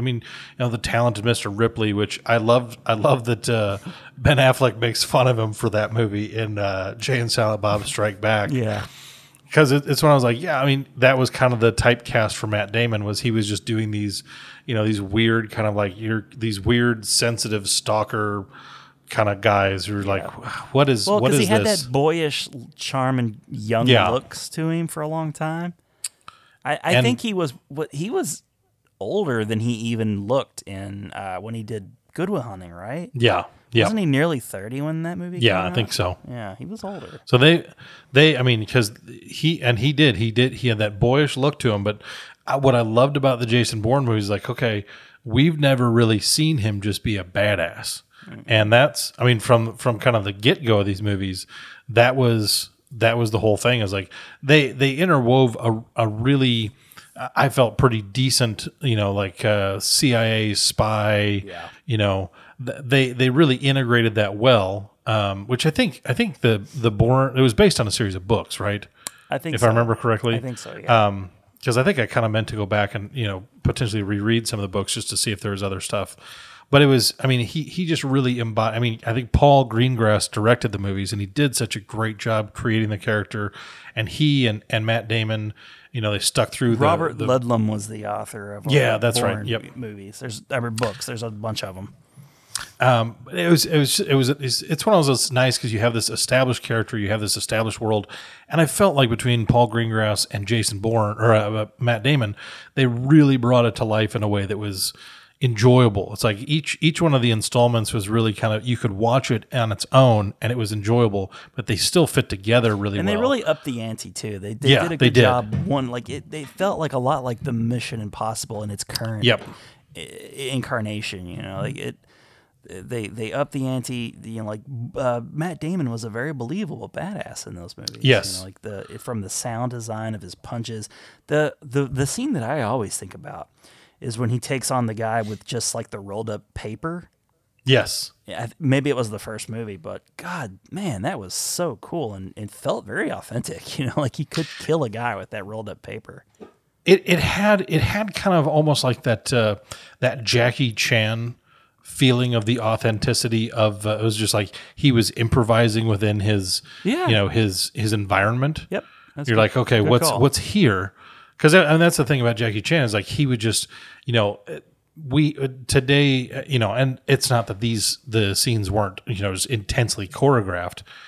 But the fight scenes, there was a different kind of feel to them, to where it's like, okay, there's this organic kind of quality to, I have to improvise where I'm at. And going back to the first one, one of the things that I loved, that I felt like was an unfortunately underplayed part of it, was the role of Clive Owen. I mean, he was another one of the assets that was out there to try and contain Jason Bourne. He was great. Yeah. I mean, he's another one of those guys who's like, I wish there was just more from Clive Owen, because he's such a great actor. Just seeing the two of them go at it was really great. The Bourne movies were one of the first movies where like the action scenes were a little bit more realistic. Like in the 80s and 90s, like the hero would just like punch a guy once and he was like out. That's it. In the Bourne movies, like you'd hit a guy and he would he would fall through like a window or something, but like he's not done in the fight. He's a little bit worse for the wear. Like he has cuts and scrapes, but like both combatants are getting worn out and tired, and they're just, someone's going to win eventually, but it's just, there's a desperation to the fights. And I really dig that. Like, my hat's off to the stunt coordinators to those movies. Absolutely. And one of the things that I like, because I'm glad you brought up like the John Wick series, because I love the John Wick series. But it's funny, because when you go from the first John Wick movie to the second John Wick movie, especially if you watch them if you watch them one right after another, it's incredibly evident. But it's like in the first movie, you kind of have there's an event that happens, and there's this progression of, okay, Keanu Reeves is going to take on whatever happened. And then in the second movie, you're like, all of a sudden there's this whole criminal underbelly world, and like almost mildly cartoony in the way that it presents itself. What I like about the Jason Bourne movie, game. It is. It's like it just explodes into this whole unknown. It's like what started like as a syndicate and shit. Yeah, it's like it started as this one-off revenge thriller. It's like, I'm gonna kill the guys that killed my dog. Yeah, and then it's like, punk kid who's the son of a very powerful, the Russian mafia guy. Yes. And so it ballooned from there. And it's like, I still love him. But it's when I was like, in the Bourne movies, what I really appreciate that they did is they had really good continuity between them, even from, I think I can't remember if it's the first, I think it's the second to the third. Some of the scenes when they're moving around the timeline, they have scenes from the second movie that are in the third one. So you stay on this timeline, and this conspiracy that goes through the government gets deeper and wider and bigger. But it never feels overtly cartoony in that same kind of sense. It feels like, okay, he's unraveled the next wrinkle in this, and he's still kind of working through it. And it's like when at the end of the first one, when he kind of retires off to that island with the girl that he, just happened upon, and they live happily ever after. Yeah. Well, the second one picks up, they found him, and they kill his girl. So now he's got to go, he's going after him because, all right, you pissed me off and I'm coming at you. Right. And it leads the Bourne Ultimatum. The third one is my favorite. That's a good one. And that's where I actually picked up in the series.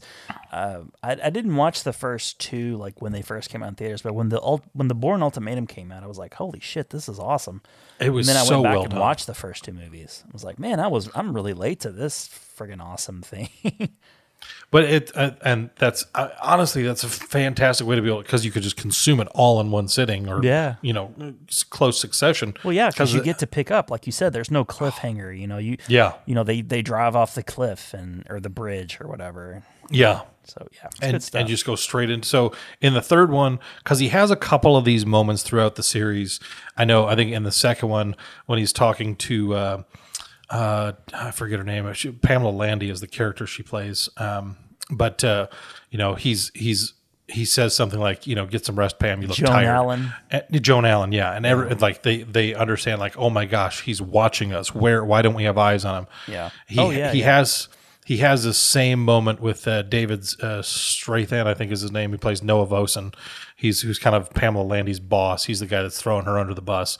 So he has this moment towards the end of the Bourne Ultimatum, and every time I watch it, I love it, because it's that revelation. It's that whole thing come to light, and I love how just so cavalier and on point Jason Bourne is. So that's why I picked this clip. I really like Julia Stiles too. Like that, she's like, it's like her first like really kind of grown up role. Yes, kind of similar to Matt Damon. Like this is a really grown up role for him. Kind of became he became an action star, kind of like how Bruce Willis became an action star with the Die Hard movies.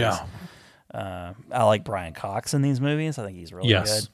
So it's a good cast. I really like the international appeal to the movie too, like all of the locations. I dig that. It's kind of got that Mission Impossible feel or James Bond kind of feel to it. Yeah.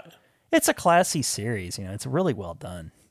Well, and the way that he moves about, I mean, like there's this puzzly kind of way that, like even when he's trying to get the attention of people in a particular way, it's like, okay, he's Jason Bourne, and so it's like he's always 3 steps ahead. Yeah, I like because he starts out so far behind because he has the amnesia in the first one. Yeah, but he gets to this point where it's like, I will always be 5 moves ahead of you. It's always fun as an audience member to watch a movie where you're kind of in on it. You're in on it with the guy who's like 3 steps ahead, and to see the confusion and like the sort of panic of the bad guys. So like it's fun. It's a fun series. There's no doubt that there's no there's no questioning why the movie went to like 4. I think. Yes. No, 5. I think there was 5. 5 technically, with the legacy one. Yeah, I did like that Jeremy Renner one because like that was a neat touch because like he needed like the anecdote to prevent his death, right? It was a different facet of that program, and it's like they're like, okay, Bourne was a part of this program, and then he was like an initial member, and they continued to develop it because he had the military background, he had a lot of the stuff already going for him, and what they were doing in the Bourne Legacy was they had this clinical aspect of it where they were using these 2 different pharmaceutical aspects to enhance people. It's like, okay, you don't have all of these abilities naturally, but we can give you these with these 2 drugs. And so if you take them on the schedule, you will be a Jason Bourne. Yeah. And it was all a byproduct of the Jason Bourne character. Because like, exactly. Well, that prototype, that didn't work out the way we'd hoped. Here's our plan B. Here's our second prototype. Yeah. And that didn't work out either. But I do like how they kind of crossed. Like you did get a brief mention of Jason in that. Yeah, when he's laying in the bunk and you see Jason Bourne's name carved in, it's like, right. Okay, subtle nod to. Yeah. Like, clearly it's a Bourne movie, but it's like, okay, that's a nice little nod to it. Yeah, exactly. That was a well done movie. So, all right. So I got a clip here, I guess. Yes. This is towards the end of the Bourne Ultimatum. It's one of my favorite exchanges in the entire franchise.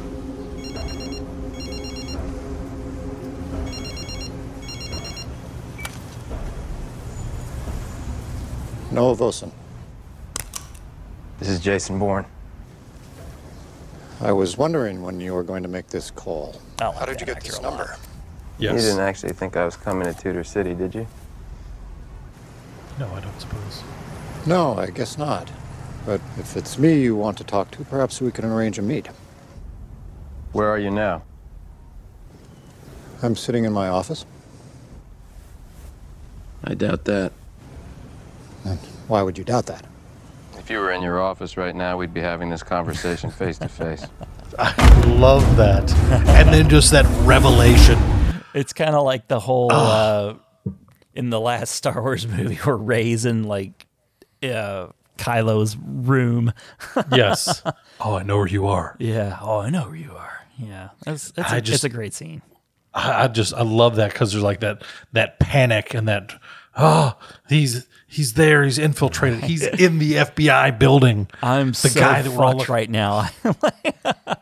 And you know, and the way the scene plays out, he needed his voice signature to be able to open his personal safe so that he can, when he answers the phone and says Noah Vosen, and he's recording it, he uses that to get all of the Blackbriar stuff. He's so the smartest guy. I was just like, this guy is so far ahead of you. Matt Damon's like a lot like a Tom Cruise. Like he tends to play a lot of those characters where he's the smartest guy. Yeah. You know? So I'm along for the ride in most things that he's in. So it's good stuff. All right. Well, those are 10 picks, 10 great picks of scoundrels, of anti-heroes, of just, you know, pseudo villains. Yes, whatever you want to call it. Just, you know, gray area characters. Yes. You know, just but the bottom line is you enjoy watching them in the movie, they're appealing, and whether or not their actions are good, quote unquote good, you can't help but be drawn to them. Yeah. So they're tons of fun. Tons of fun. And so what were some of your honorable mentions, since I had a couple? My 2 honorable mentions, John McClane from Die Hard. That's a good one. I love John McClane. He's the same kind of thing. I would say he's a protagonist, but at the same time, you know, you have that whole element where it's like, you know, especially when he's dealing with Paul Gleason in the first one, when he's outside and he's like, you're screwing everything up. Yeah. McClane, just let us. And he's like, no, I'm going to do this because you guys are a bunch of idiots. You could add reluctant hero to the list. Yeah. You know, like that's another That's another great way to put it. Yeah. And my other one was Luke Jackson from Cool Hand Luke, because that's another. After our last episode, talking so highly of the bike episode, the bike episode. You love the bike episode. Everybody loves the bike episode. Everybody loves the bike episode. Everybody's the number one episode. The bike. Check out the bike episode. Of course, check out the bike. If you haven't, you need to. If you love bikes. If you love bikes, have we got an episode for you? Yes. Shenanigan, but like just silly bulls crashing through gates and fences. Absolutely. But Cool Hand Luke, I mean, he's a guy on a chain gang. He's a prisoner. He's a bad guy in that sense. That's right. And he's in always prison. You know, he's something's not right there. And he has to earn the respect because the rest of the prisoners don't have anything for him, and so he plays a few hands of cards and shows them what kind of guy he is, and then he escapes. I can't remember, it was 2 or 3 different times throughout the movie. But he keeps getting caught and coming back. Right, and you have that iconic line that what we have here is a failure to communicate. Yeah, that's where that comes from. And you know, that's a great movie. I recently just watched such a that, cool guy. Like, I don't know, 6-7 months ago, and it's a great movie. Paul Newman, he's an actor that if you're of our generation, we just missed out on. Yeah. But he's every bit as cool as like a Paul or like a George Clooney or you know, like Brad Pitt type. You know, he's got the movie star good looks, but he's also got the quick wit like a Harrison Ford, Han Solo. Yeah. Kind of like I like him. He's got that charm. Yeah, he has the total package. He's really awesome. And he's in one of my favorite early Tom Cruise movies, The Color of Money. I really like him in that. He plays a great mentor. But so those are all your on? Oh, those are my 2. Those are your 2 honorable mentions. Okay, cool. With the added caveat of Wade of Wade Wilson. Wade Wilson. Wade W. Wilson from Regina, Saskatchewan. Yep. Yeah. Well, what was the line? Like, I don't bargain with. I don't speak Mandarin, but I did take 8th grade Spanish. So, ¿Dónde está la biblioteca? Which translates to, I don't bargain, pumpkin fucker. And with that, we bid you a fair and fond adieu.